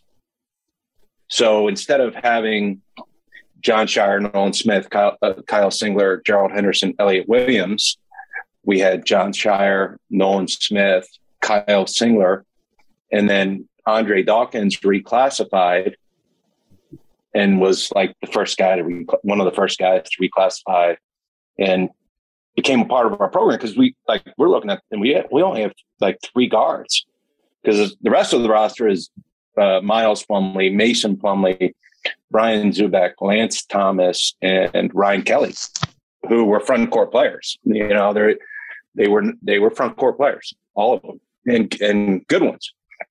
So I think the more we learned about the team, I think the more we figured our roster was more conducive to using our size and length, not extending our defense, putting our guys in a position, one, to get tired because they're chasing people 94 feet, and also to get fouls because, quite frankly, it was harder for us to absorb foul trouble in the backcourt because there was limited backcourt guys. And so we made the shift. We began making the shift probably earlier than midseason, but it kind of took shape because it was different. It was different for our guys too. It was different than denying one pass away and picking up 3/4 court or 4 court. So that takes time. That's not just something, hey guys, we're going to shift, we're going to do something different. And then all of a sudden, like everybody's got it. It takes a while for habits to build. There was a couple of significant things that year. One, Kyle, Nolan, and John, I think, were as good, if not better, than any backcourt in the country. And John's leadership and security was incredibly valuable. But there was the emergence of our post players. And, I think for a lot, people talk about the guards. Like our post players, really 1 through 5 guys I named, really emerged. And none of them emerged more than Brian Zubek, who... He went from like a DNP guy to the most dominant rebounding big guy in college basketball. And for people that don't know, you worked with the big guys, right? Like that was you worked with the big guys. So how'd that happen? How did Zubek's how'd Zubek go from like barely on the scouting report? And look, all those guys, by the way, I don't think Brian ever played in the NBA or didn't stick. Everybody else played in the league at least a little bit, but he was. He was as valuable as anyone. Maybe more so. Yeah. You know what, Doug, and this is a great lesson for me. We inserted him into the starting lineup late in the year, and he ended up having like 18 points and 15 rebounds. So the thought was like overnight success. Like it clicked, and his senior year was really the first year he was healthy. Every other year he was dealing with foot problems, like a lot of big guys do. Carrying a lot of weight around and asked to do a lot of athletic things. He was injured. So his senior year was the first time he was healthy. And the 5 guys I just mentioned, Brian, Lance, Mason, Miles, and Ryan, from early on in the season where we had a game, I think it was against NC State, where Tracy Smith and whoever else they had in their front court outscored our front court like 53-6 and out rebounded our front court, doubled up the rebounds. It was just like a domination. And from that moment on, that group of 5 guys showed a good resolve and commitment to doing everything they could, especially Brian and Lance, because they were seniors, to make sure that this ride ended where we we were going to attack our potential. And then let's see where that lands us. And so his emergence began well before his coming out party, which I think if you talk to anybody who accomplishes anything, a lot of times that's how it's happened. Like you're chopping wood, and all of a sudden you do something and everybody says, oh my gosh, like where did that come from? Those guys were incredible. And Brian and Lance and Mason and Miles, because we kind of rotated them in together. They were, by the end of the year, they were absolute monsters. They were like nobody wanted to see them. And it wasn't because they were doing like incredible, crazy offensive trickery. It was because they were tougher than nails. Yeah. And it showed like in every game. And we don't win a national championship unless they make that. And I was just fortunate to be, there with them as they did that. Okay. Now there is one thing. There was a mistake made by Coach. And he kind of sort of admitted it after the game. You're up 2, and he has Zubek, who wasn't a great free throw shooter anyway, but he makes the first. He hasn't missed the second. Now the thinking is, all right, if we miss the second, the clock runs, they can't set up a play. But I don't know how if you make the free throw, it's 3 points. It takes losing essentially out of the equation, right? Like, isn't that in the go back and yes, it worked. Because he kind of said afterwards, like, hey, well, it worked. Would you do it again? Like, I don't know, which probably means no. You're sitting there next to him, and this decision has come to, 12 years later, mistake?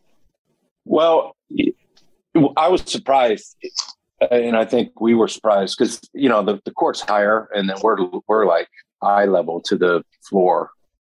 And, I think we were surprised, but we trust Coach, and I think he felt like our team was running on fumes, which it was. And he made a bet that play wasn't going to happen. And the game was going to end, period. Because in overtime, I don't think he felt good about us going to overtime based on where we were at as a group. So, fortunately, I tell you what, it made for good TV. So that ball's in the air, and people forget that they had a baseline drive possession before, right? That was a much kind of cleaner. Hayward had a floater on the baseline that he missed, but the screen, his crunching screen comes, and all of a sudden he launches one in the air. Do you remember what you're thinking or what you're saying? Yeah. Even before that, you talk about that baseline shot. Butler had a couple two out of bounds unders shortly before that. And, obviously Brad he's unbelievable coach, but they were great out of bounds under. And Coach made an adjustment where instead of having guys match up with their traditional matchups, he put Zubek, who's a mountain of a man, on the ball. Yeah, which took away the vision of the inbounder, where they weren't going to score on their initial inbound action. And the team that we had was smart enough to be cross-matched and then fix it on the fly in a high-pressure situation, which they did. And on that baseline drive by Hayward, Zubek went from guarding the out-of-bounds under to contesting the shot. So instead of having a straight line drive, Hayward had to take an off-balance fadeaway, which missed. I mean, it's a harder shot. So straight line drive, he's probably going to dunk it or make it. But Brian's ability to take away their first action, make them make a play, essentially, because the action is busted, and then contest the play that was made was huge. And that's when he got fouled and went to the foul line. So, those little things are pretty incredible. It was a great call by Coach. Is that in game or is that in prep? He made that decision. That was in game. I mean, that was a feel thing. Like we got to do something because buckets were hard to come by.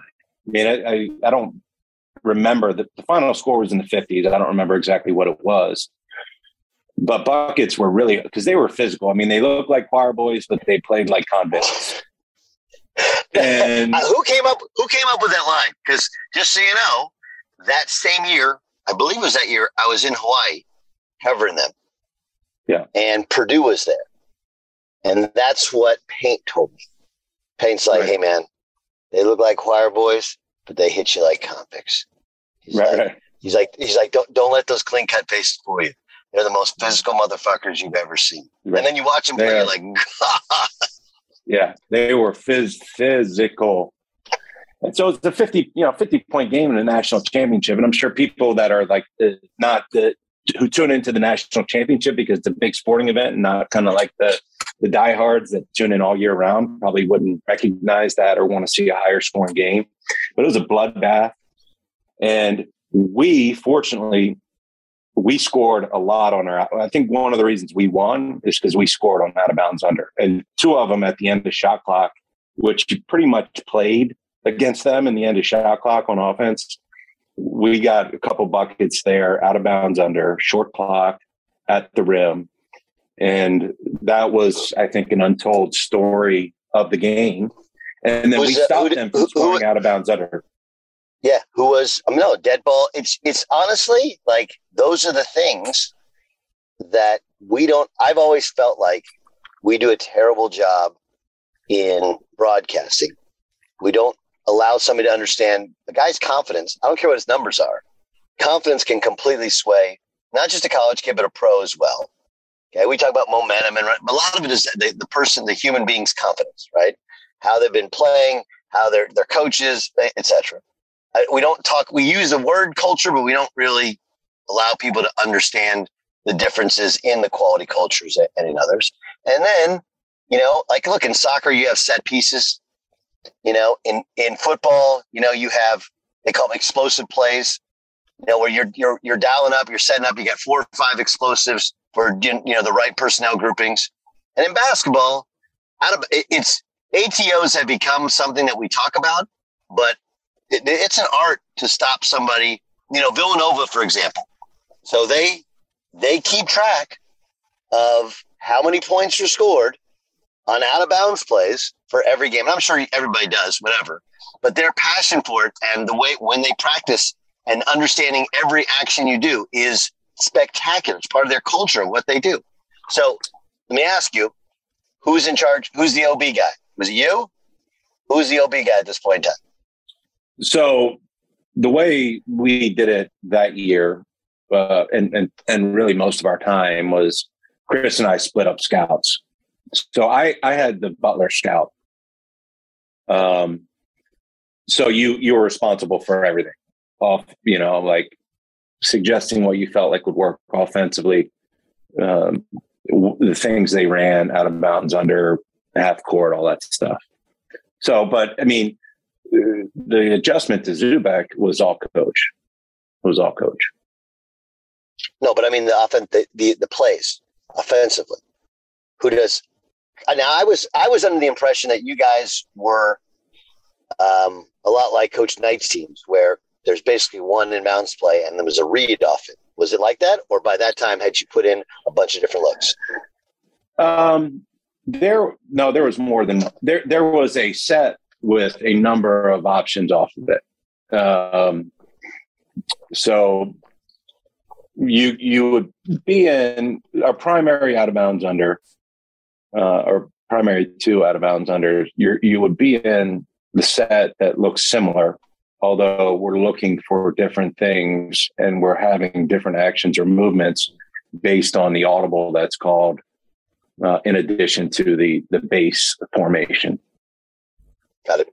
Players call the audible, coaches call the audible. There's some that are automatic depending on how the defense is playing. That the player could just have the power to make a read. And then there were others that, and most of the time it was what coach saw and this would work against what they're doing, or we want to get this person a shot because of the game situation and what's going on in the game. So now let's fast forward to Marquette. Okay, so you get the job. There's a lot in getting a job, and I'm sure, like, you guys aren't blind, deaf, or dumb. You know that Quinn, there was some success, there was some failure, not all of it basketball related in his first job, right? You go to Johnny, there's some success, there's some failure in his first job. I mean, obviously, Chris had early success. It's been hard at Northwestern. Mike Bray was great at Delaware. He's been really good at Notre Dame. Tommy had some success at Seton Hall. Then it kind of got away from him. Felt like he recruited guys that he didn't love coaching. Then he goes to Michigan. Doesn't work. Goes to Harvard. They've had more success at Harvard in his time than they've ever had before. So there's all these different guys that have left building and had various levels of success and failure. But the narrative is, Duke guys, they can't do it outside of camp. They don't, right? You're not blind, deaf, or dumb. You know that. You get the Marquette job. What's in your mind as to how you want to build it so that you can win and it's sustainable? Yeah. To your first point. I think the narratives, when you're in the public eye, and you're trying to stay on top of what's being said, because that's your job, really. What part of your job? Yeah, you hear those things.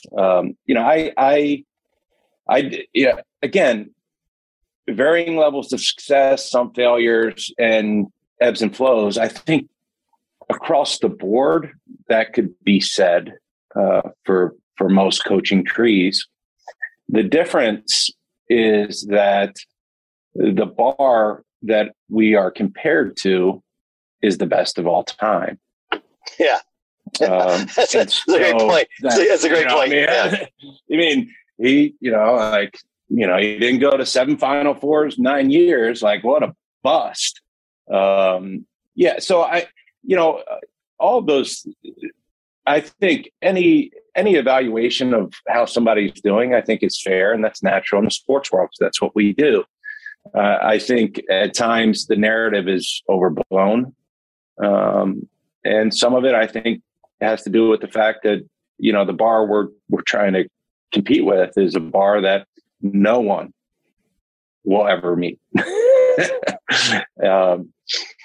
Again, when I took the Marquette job, I think the advice I got more than not from the guys I trust and am close to is to be yourself.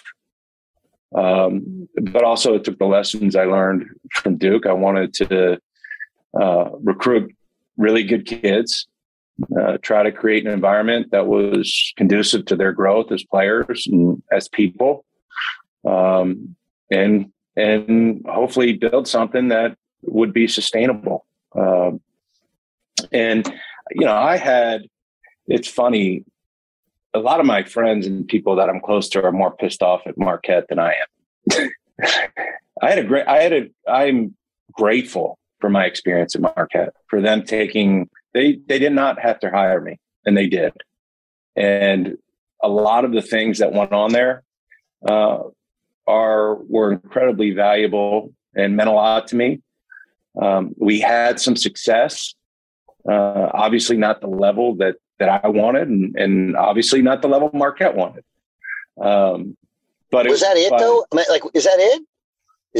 Was it just because you're like the year before you got fired, you guys are really good?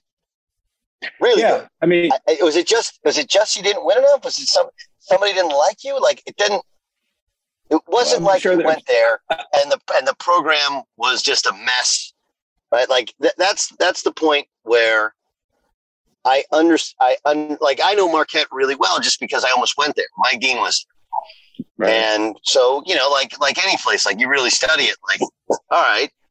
And they've had some really good coaches, and they've had some high highs, but they've also had some like low. Like it's not hey, let's just roll them out. Everybody comes to Marquette and let's just go play. There also the league changes. Like a lot of things change that people who don't really know ball understand it. But was that simply it? Was it just you thought they should have won more? Well, I think that was part of it, and I think at the end of my time there was thought by the people. And again, I love the people I worked with. I mean, Dr. Mike Lovell, Bill Scholl, Broker, Mike Broker, who's like the associate AD. They were awesome. They were great to work with, and they're friends, and they're still friends. I think as we talked at the end of my last year, there is a difference of opinion in some of the ways the program should be run and handled. And they were sure of what they thought, and I was sure of what I thought. And I think at the end of the day, there wasn't going to be a compromise, which is fine. That's well within their right to have a strong opinion of a program that they're all, and they're my bosses. And as the caretaker of the program, I'm within my right to have an opinion of what I want to do with the people and with the program. And so we essentially could not come to an agreement on how that was going to work out. And I'm, we missed out on the NCAA tournament because of COVID tournament. We would have been in the NCAA tournament. And then the following year, we lost a number of guys that were key players, Marcus Howard, Carr, for a number of years. So we were going through kind of a regeneration with younger, really talented guys. I mean, felt great about Dawson Garcia and Justin. I mean, those two guys are big time players, and some of the other young guys needed to grow. And we didn't have a good year. And in COVID, those 2 years, with what everybody had gone through personally with their families, I wanted to stay the course because I felt like that would work. And that's not what they wanted to do, which is fine. If you give me one thing that you disagreed on, that you stuck your heels in the dirt, like this ain't changing, what was it? I think some of the people in and around the program and their role, we had different opinions on that. What is that like? Because you're not a halfway guy, you're not it's like going back to our conversation about your dad. You're going to do it. You're going to do this right. What is it like though, when you're an all-in guy and you lose that job? What is emotionally, what is that like for you? It's a bad day for your ego, but in hindsight, it's ended up being a great day for my soul. I'm at peace with what happened there. And I'm thankful for the experiences I had as the head coach at Marquette and some of the relationships that I built and the kids I got to coach and the things that we accomplished together. And so I'm at peace with it. It's funny, when I was coaching at Duke as a young guy, Dr. Keith Brody was the president of Duke. And he was a great friend, and he was a brilliant human being. And, he said, just like teachers get sabbaticals, he felt, in his opinion, as a person in higher education, that for coaches, like being able to step away from the grind and reflect and catch your thoughts and try to gain clarity would be a great thing. Now, coaches can't do that, obviously. But I've had the opportunity, because of the decision, to do that. And I'm eternally grateful, as hard as it was going through it when you're in the moment of it. And so it's been a great year for me. I mean, no one wants to get fired, and to include me. But I've tried to make the best of the situation, and I've gained things in this year away from the game that I wouldn't trade for being in the game. Of those things, like you went, you've hiked, right? You've gone, what's the best hike you've gone on? Well, the best thing, the best thing I've done this year is I've stayed in coaching, but it's my 8th graders football team and my 6th graders basketball team. That's awesome. You know, they're as you know, Doug, from your own experiences, there's a ton of reward at different levels in being a part of college basketball, whether it's player, coach, assistant coach, head coach. There's immense rewards, and we're lucky to have had that in our lives. But there's also costs. You know, it doesn't come without a price. I don't care if you're a player, assistant coach, or head coach. And you know, one of the things that I always struggled with was like I would have loved to have, while I was coaching, been more involved in my kid's life. And it didn't happen. And some of that's my fault, and some of that's just part of the job. So to be able to coach my sons, and I don't know anything about football. And if you asked me my role, I would say I was like a quality control guy as opposed to an OC or DC. But it was awesome. And the car rides to and from practice, I would not trade for anything. The best part of the whole thing. You know, I told my son last night, so I coach him. And by the way, how good is your 6th grader? He's not bad. You know what? He loves it. He's a little guy. I mean, but he loves it. And he loves it, and he plays with so much joy, and enthusiasm. And I love that. I don't know how good he'll be. And frankly, I don't really care. I mean, if he loves it, then he should go after it. I just asked because I'm trying to take you talk about the things. So what I've tried to do, you'll appreciate this, is I've tried to be able to do my job and still coach. Because what frustrates me is I get to this time of the year and I coach these kids, and there are Saturdays of a tournament or occasionally a Sunday, you know, which is like the bracket play, and I can't coach. And it's the hardest thing ever. It's like somebody else, you know, trying to watch your TV. You know, they don't know the buttons. They don't know anything. Plus, I lose out on that experience of watching my sons, the good and the bad, whatever. So I did this. I took one weekend off, and we went to Bedlam. I took them to Bedlam, and then we played a tournament in Oklahoma, a bunch of California kids. And then I had another weekend where I had a game, and we took them to Vegas, and I did my game, and we played a tournament so I could do all of it together. So next week I'm doing the Big Ten tournament, and I'm trying to get my group to go to Indy and play in a tournament. And because I already have the game times, I can send the tournament my game times, and I can do all of it. So it's like the best of both worlds. Like I get to, because unlike coaching, you know, look, I need to be there 2 hours before, and then when the game's done, I'm done. So I'm trying to do both things at once. So if he wants to come play, bring a buddy to Indy. Let's go next week. Yeah. That would be fun. I've done quite a bit. You know, it's not like I've sat on my hands this year. And when I got fired after kind of the fog of you know, the haze of what your mind is going through, I said, this year I had opportunities to get right back in it.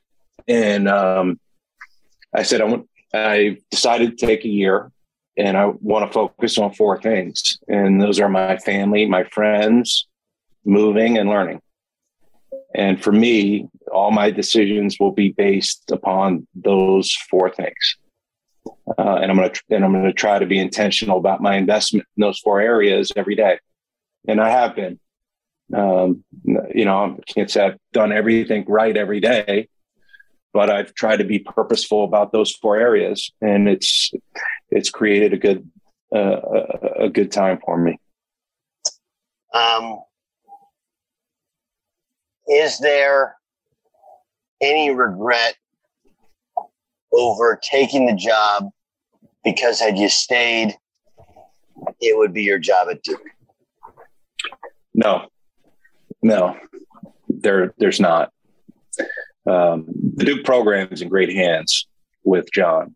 I had a great fortune to meet John as a high school player, be a part of the recruitment, and coach him for 4 years. And Duke basketball is in great hands. And he's really good at what he does. He's an incredible human being. He's smart. He works. And I think they'll be great. And so and maybe as I've gotten older, when you're younger, you always bring the shit from your past into your present.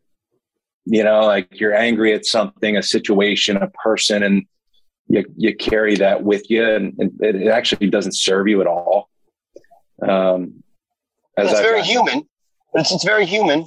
I mean, I can tell you, like, I've left, when I left ESPN, one of the reasons I had full knowledge of, like, hey, this guy's ahead of me and he signed a new deal, and this guy's ahead of me and he signed a new deal. So I can resign, it can stay here, but, I might not grow. And then you leave and you're like, oh man, had I just been more patient, that would have happened. There's coaching jobs that I've talked to people about. If I would have gotten that job, this would have happened. It is a very natural human thing to think, but it's amazing that you're able to process it in a way in which there is no bitterness or even. And it's really self-defeating, right? Like, man, why didn't I dude, you were the head coach of Marquette. You went to the NCAA tournament, had a ton of money. Like, those are invaluable experiences. Or maybe it's not had you taken the job, but had it worked out a little bit better at the end, would he have called you? I don't know. Like, I don't know what because everybody has those moments. Have you had any of those moments where you start going like, man, the butterfly effect, if one decision would have been different, that would have been me. Yeah. Yeah. I haven't, again, I had more people asking me about scenarios that didn't happen than I think about because it's interesting to talk about, right? I mean, especially Duke basketball. It's like everybody has an opinion, and people are waiting to plant their flag on one side of the opinion or the other. But I mean, when I left for Marquette, that was a thrill. I was ready. It was time. I was emotionally ready for a new challenge, and Marquette was a great place to go to. So once you make that commitment, there's really been no looking back for me. When coaching at Marquette, like, look, losing the Hausers was big. And what I didn't understand was it wasn't like they weren't playing. It wasn't like they weren't. Again, outsider it was your 3 stars and their ability to all coexist. Now, a couple years later, could you have managed it differently? Is there what's the lesson taken away from what happened with that group? Yeah. I certainly wish I could have made it work. And I don't begrudge them. I wish I would have done a better job of making it work, and obviously I didn't, or else they wouldn't have left. It was a really hard loss for our program. There's no question about that. I mean, Sam, especially, I only had Joey for a year, and I thought Joey was going to be a hell of a player for us, an all-conference player for us. I had Sam for 3 years, and I loved Sam. I mean, he was a great player for us, and so that was hard for them to leave.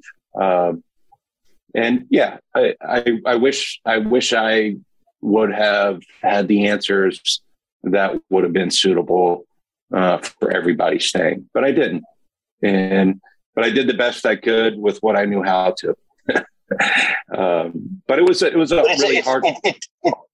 It's such a different world, though, right? Because, and again, you tell me if I'm way off. Feel free, right? But, the emotion and passion that you coach with, that you live every day with, is the same one that you relate to your players with and that you recruit with. But with guys' ability to transfer and not sit out, and it's also just kind of become the thing, right? That they're not as connected to the school or to the coach as they used to be. And I think the coaches are then like, wait a second, I can't get as close to these kids because if I do, they all leave. I'm gonna have a heart attack. It's just gonna wear you out. Like you can't let it beat you up. You got to get in the portal and get the next kid. But it's a weird place for people like yourself and the culture that you try and build. Like you can't. What are you gonna teach them? So I'm just wondering how, like, if that's going to take a complete adjustment, or if it's going to have to be level that you coach at, like the next time around, because there will be a next one. How do you adjust, considering so much of the culture of the sport is changing and evolving? Yeah, the sport has changed, and when I say it's changed, that I don't like. It's not like, oh, it's bad. It's just different. And you have to have a different mentality. Because as you say, the decisions and the relationships, and not in every case, let's not overgeneralize. This is it. We've got an Amex Platinum Pro on our hands, ladies and gentlemen. We haven't seen anyone relax like this before in the Centurion Lounge. Is he connecting to complimentary Wi-Fi? Oh, my. Look at that. He is. And you will not believe where he's going next. The Amex dedicated card member entrance for the win. Unbelievable. When you get travel perks with Amex Platinum, you're part of the action. That's the powerful backing of American Express. Terms apply. Learn more at americanexpress.com/withAmex. Enjoy all your favorite sports like never before at BetMGM. Signing up and playing is so easy. Simply sign up using code Buckeye and receive up to $1,500 back in bonus bets if you don't win your first bet. When you register with BetMGM, you can get instant access to a variety of parlay selection features, live betting options, and the best daily promotions in the business. And with BetMGM at your fingertips, every play and every game matter more than ever. Place your moneyline, prop, and parlay bets with the king of sportsbooks today. Sign up using code Buckeye and receive up to $1,500 back in bonus bets if you don't win your first bet. That's right, up to $1,500. Again, sign up using code Buckeye and receive up to $1,500 back in bonus bets if you don't win your first bet. BetMGM and GameSense remind you to play responsibly. 21 plus and present in Ohio. Subject to eligibility requirements. Rewards are non-withdrawable bonus bets that expire in 7 days. Gambling problem? Call 1-800-GAMBLER in partnership with MGM Northfield Park. That's 1-800-GAMBLER. Hey, it's Jonas Knox. Job searching can be a lonely process. Endless searching, phone calls that go nowhere, applications that vanish. It's time for a better way to find a job. Express Employment Professionals is the local jobs expert you can trust, and they never charge a fee to help with your job search. Go to expresspros.com to find the office near you. Each year, tens of thousands of job seekers find work with help of Express Employment Professionals, and Express helps people find all kinds of jobs, from manufacturing to logistics to customer service to accounting and more. Getting an interview with Express can be as easy as a phone call, and with just one application with Express Employment Professionals, you're in the running for numerous opportunities in your community. Make your job search easier by letting the professionals at Express be your talent agent to find you the right spot on a great team. Express Employment Professionals is your one connection for getting a job. Visit expresspros.com today. You've put it off long enough. It's time to replace your tires. Tire Rack has the tires that'll elevate your drive. Touring tires for commuter comfort, performance tires for sporty handling, all-terrain tires for on- and off-road adventure. Go to TireRack.com to get started. Not sure where to begin? Use the Tire Decision Guide to get a personalized tire recommendation. The right tires for how, what, and where you drive. Choose from a full line of Continental tires. Ship fast and free to a recommended installer near you. Or choose the convenience of mobile tire installation. They'll bring your new tires to your home or office and install them on site. It doesn't get much easier than that. Go to TireRack.com/sports to see their Continental test results, tire ratings, and consumer reviews. Be sure to check out all the current special offers. Great tires at a great deal. What more could you ask for? That's TireRack.com/sports, TireRack.com, the way tire buying should be. At Bet365, we don't do ordinary. We believe that every sport should be epic. Every home run, every hit, every inning, every play. From the moments that are legendary to the ones that fly under the radar. Whether it's a walk-off grand slam or a base hit to center field. Whatever the sport, whatever the moment, it's never ordinary at Bet365. 21 plus only. Must be present in Ohio. If you or someone you know has a gambling problem and wants help, call 1-800-GAMBLER. Things there's more like instant gratification, for lack of a better, like it needs to hit, and it needs to hit well enough for the player, everybody around the player, and the program to feel good about it, or else there's a chance of what's across the fence may be better.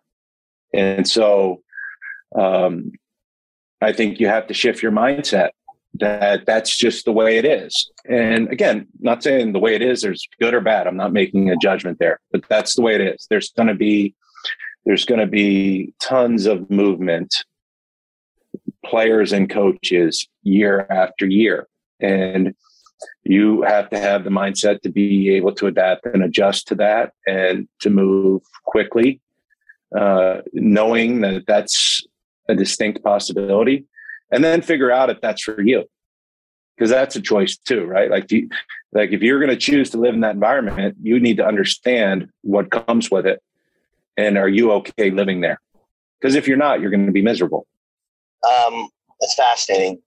Look at your 2010 championship team.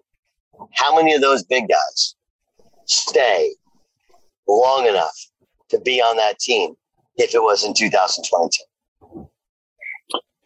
Yeah, it's a great question, and I lean towards saying probably not all of them.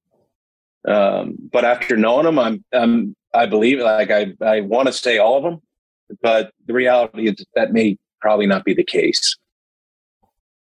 But didn't you hike Machu Picchu or you went somewhere where you were posting you went Kilimanjaro? No, it was a friend of mine named Jesse Itzler puts on these events, and it's an endurance event. It's called 29:029, and basically the goal is to bring the chance to hike the vertical equivalent of Mount Everest to you in the States. So I don't know that I'll ever hike Mount Everest for real. But this event is you were challenged with hiking the vertical equivalent, 29,000 feet vertical climb in a 36-hour window on a mountain in Utah. And the way my participation came about was my best friend growing up during the first COVID year was diagnosed with throat cancer. And, COVID hit everybody differently, but I think it was hard for everybody. And, I'm human, so there's parts of it that were hard for me too. And one of the hard parts was seeing my best friend go through cancer. And so this was even before I got fired. One day I called him at the hospital to check up on him. And I knew about this event because I'm close to Jesse, and my wife had actually done it a couple of years earlier. And I called him and I said, "Hey, man, I was just thinking about you. And, we've talked about how hard this has been for you. So I don't know how you're going to feel, 8 months from now. But if you're up for it and you beat this thing's ass and you're done with your treatments and you're on the road to recovery, I would love to do this event called 29:029 with you. It'd be a great chance for us to connect again in a meaningful way, as opposed to you coming to my games or us texting each other. Like, I want to do something meaningful with you because you mean a lot." And I thought he was going to say no, because he's going through, he's fighting for his life. And he said, "Yeah, I'll do it." And I said, "Great." I signed us up 2 weeks ago, and we're going to have to fly out to Utah in 8 months, and we're going to climb that fucker. And so that's how it came to be. What grows in the forest? Trees? Sure. Know what else grows in the forest? Our imagination, our sense of wonder, and our family bonds grow too. Because when we disconnect from this and connect with this, we reconnect with each other. The forest is closer than you think. Find a forest near you and start exploring at discovertheforest.org. Brought to you by the United States Forest Service and the Ad Council. This offseason, get football on your terms with NFL Game Pass for just $9.99. It just starts getting good. Welcome to the NFL Draft. Experience the draft like never before with live streams into draft rooms. An absolutely home run pick. And relive every unbelievable moment from the past season with game replays. That's the play. Get football on your terms this offseason with NFL Game Pass. Go to NFL.com/Game Pass to start your free trial. For all you tape heads, we're back. Tape Heads draft season. You may be saying, wait, isn't the season over? But hey, it's draft season. And this NFL podcast gives you the inside slant on all the top prospects. I'm Bob Wischusen, and I'm joined by NFL Films' Greg Cosell, who studies the tape and provides the real story on which prospects fit which system and which are likely to make the most impact in the National Football League. Give us just a look from 30,000 feet, Greg, at this quarterback class as a whole and how good they might be. I think one of the things we will get into detail about, Bob, is the balance now between movement by quarterbacks, what we call second reaction movement, the ability to make improvisational plays. What's the balance between that and pocket efficiency? Tapeheads, draft season takes you from the combine right to the draft stage in Las Vegas. Listen to Tapeheads draft season on the iHeartRadio app, on Apple Podcasts, or wherever you get your podcasts. And then what happened? And then, obviously, fast forward, I got fired and moved to our home in Park City. So the altitude adjustment took care of itself for me. He was able to get a clean bill of health. He started training and getting in shape and started a new health journey. And we were able to share, a weekend together on a mountain where we got to have really meaningful time together and act like kids again, which was priceless. You mentioned coaching. Kids, wives, they take this stuff even harder than the coaches do. And, you've been coaching football and basketball. What's that been like, though, for them where they don't have dad's team to cheer for and the players to connect with? What's that experience been like? I think it's definitely been different because that's all they knew. In both my immediate family and friends that have followed, family friends that have followed my journey, they've kind of always had a team to cheer for, by extension of me. And so I think that's been different. Fortunately, they spent part of their life in Durham and are close to the Duke program. So, they've really enjoyed Coach's last ride and following this team. So that's actually been nice. So it's not like they're without team. It's just my role with the team is different. 5 years from now, where are you? What are you doing? It's a great question, man. I don't know. And I'm excited to see where it goes. I mean, I certainly love basketball, love coaching.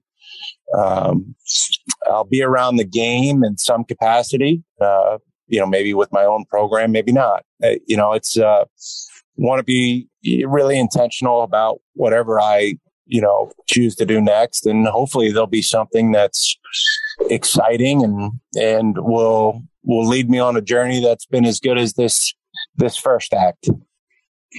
You mentioned setting your intentions and lining out 4 things you want to do this year.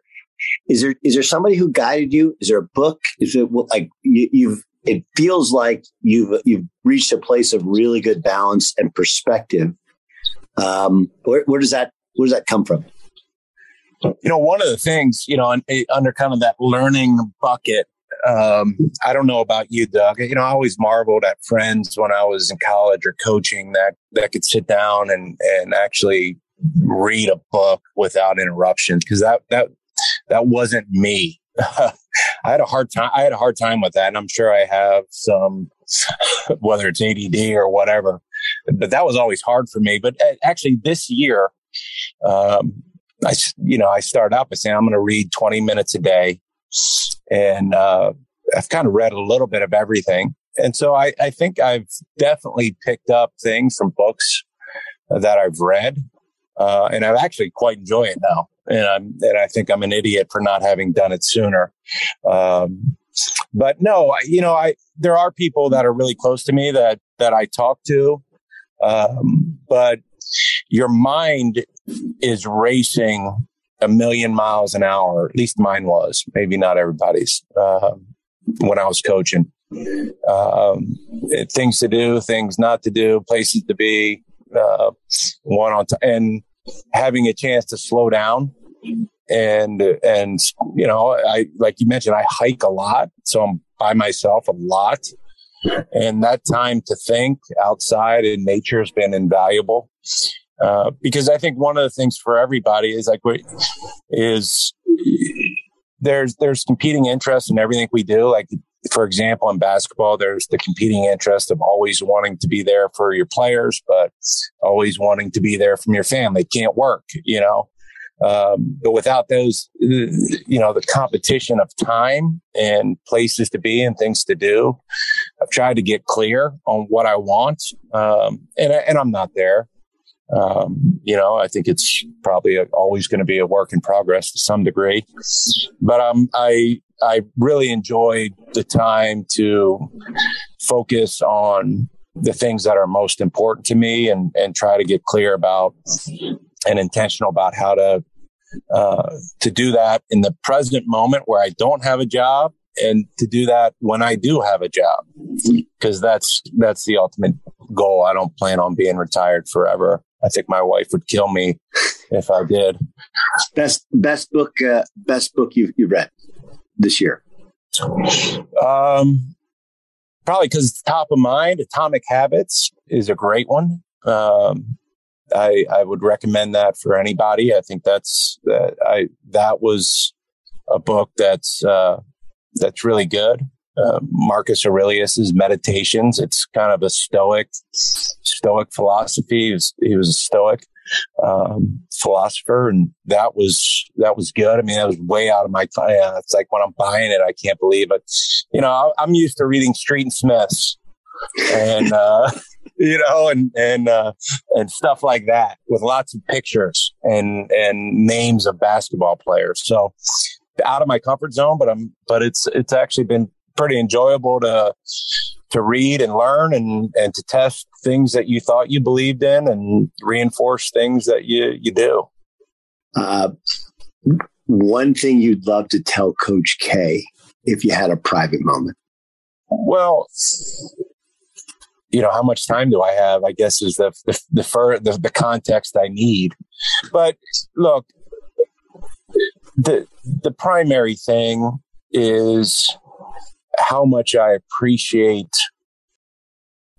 both who he is and what he's done for me personally, and by extension, the people I care about, for believing in a 17-year-old Polish kid on a team full of Russians in Ypsilanti, Michigan, taking a chance and sticking by me through my journey as a player and believing in me enough to be one of his captains and one of his assistant and associate head coaches. And that journey has led to as impactful a friendship as I could ever imagine. And there's nothing that I could do to repay him, but hopefully, with what I've learned and taken from that friendship, I can pay it forward to others. When you were at your parents' house yesterday, have you told your dad how much it meant to your life, that what he told you, what you shared with me yesterday about, you can come home, you can quit, but you got to come work at the docks. You're going to work with me. Have you told him that? Yeah. I believe I have. You know, my dad's at an age where he's fighting father time pretty hard. Yep. But there has been times where I've shared with him the impact that he's had, because look, in my late teenage years and my young adult life, I've been able to achieve and be a part of some really special things. But none of that happens without the foundation that was set with my folks and my brother and sister. I like to think that the things that I learned in the house allowed me to, be a part of other great things, because I knew what great people were, and I knew what great families were.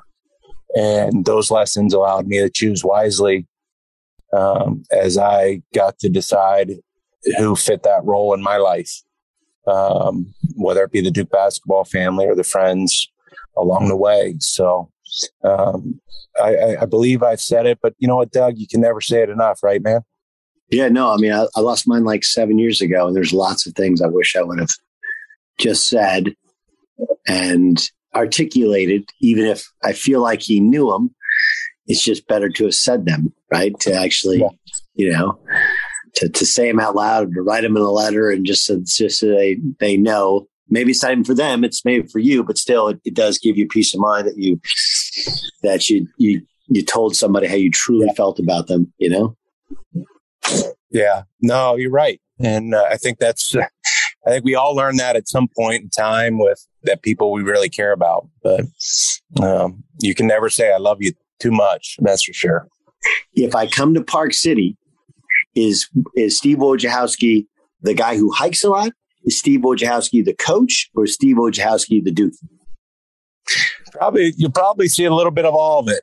I'd like to think I'm a product of a little bit of all those things. But if you come to Park City, I guarantee you'll have an incredible time. And there's what I mean is like, this is Park City is this kind of melting pot of people from everywhere else, right? It's like the new kind of California. People go there and they go to kind of get away.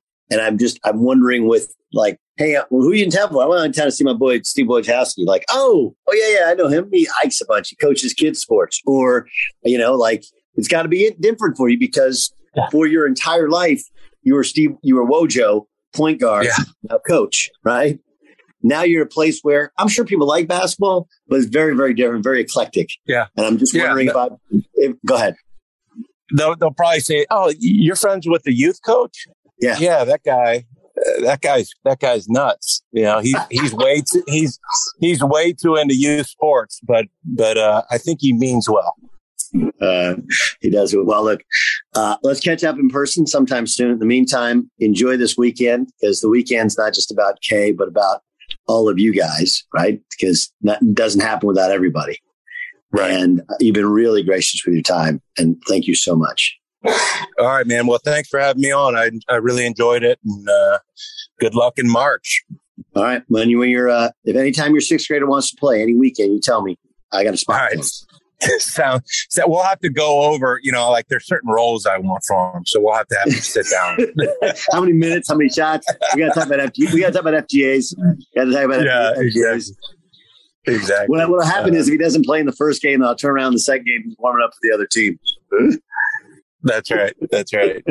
All right, man. Take care. Best to your family. Right. Thank you. Bye. You too. See you. Did I tell you it was great? Right. A reminder, the Doug Gottlieb Show daily, 3 to 6 Eastern, 12 to 3 Pacific on your iHeartRadio app, Fox Sports Radio, foxsportsradio.com. I'm left speechless by how good it was. Just a little note. Richard Pitino is our next podcast guest. We'll drop that in a day or two from whenever you download this one.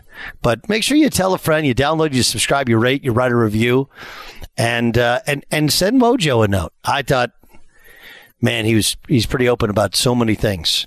Really open about so many things. My appreciation continues to grow for Steve Wojciechowski. I hope you see him back on the sideline. Plus, there's talk in here. Obviously, we were talking about hiking and other things, and finding yourself a little bit. Pretty cool. Anyway, I'm Doug Gottlieb. This is All Ball.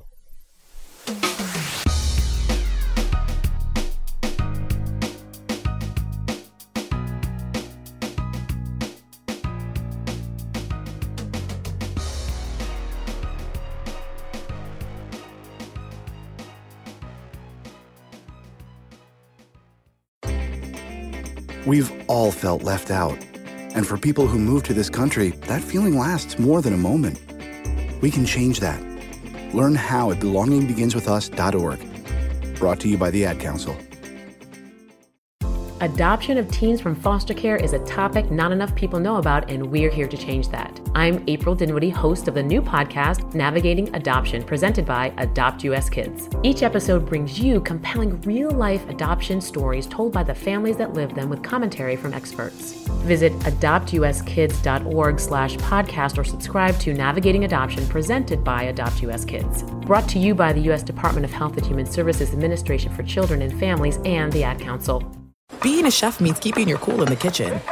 And with Resi Priority Notify and Global Dining Access through my Amex Platinum card, Right this way. It's nice to try someone else's food for a change. That's the powerful backing of American Express. Terms apply. Learn more at americanexpress.com/withAmex. At Bet365, we don't do ordinary. We believe that every sport should be epic. Every home run, every hit, every inning, every play. From the moments that are legendary to the ones that fly under the radar. Whether it's a walk-off grand slam or a base hit to center field. Whatever the sport, whatever the moment, it's never ordinary at Bet365. 21 plus only. Must be present in Ohio. If you or someone you know has a gambling problem and wants help, call 1-800-GAMBLER.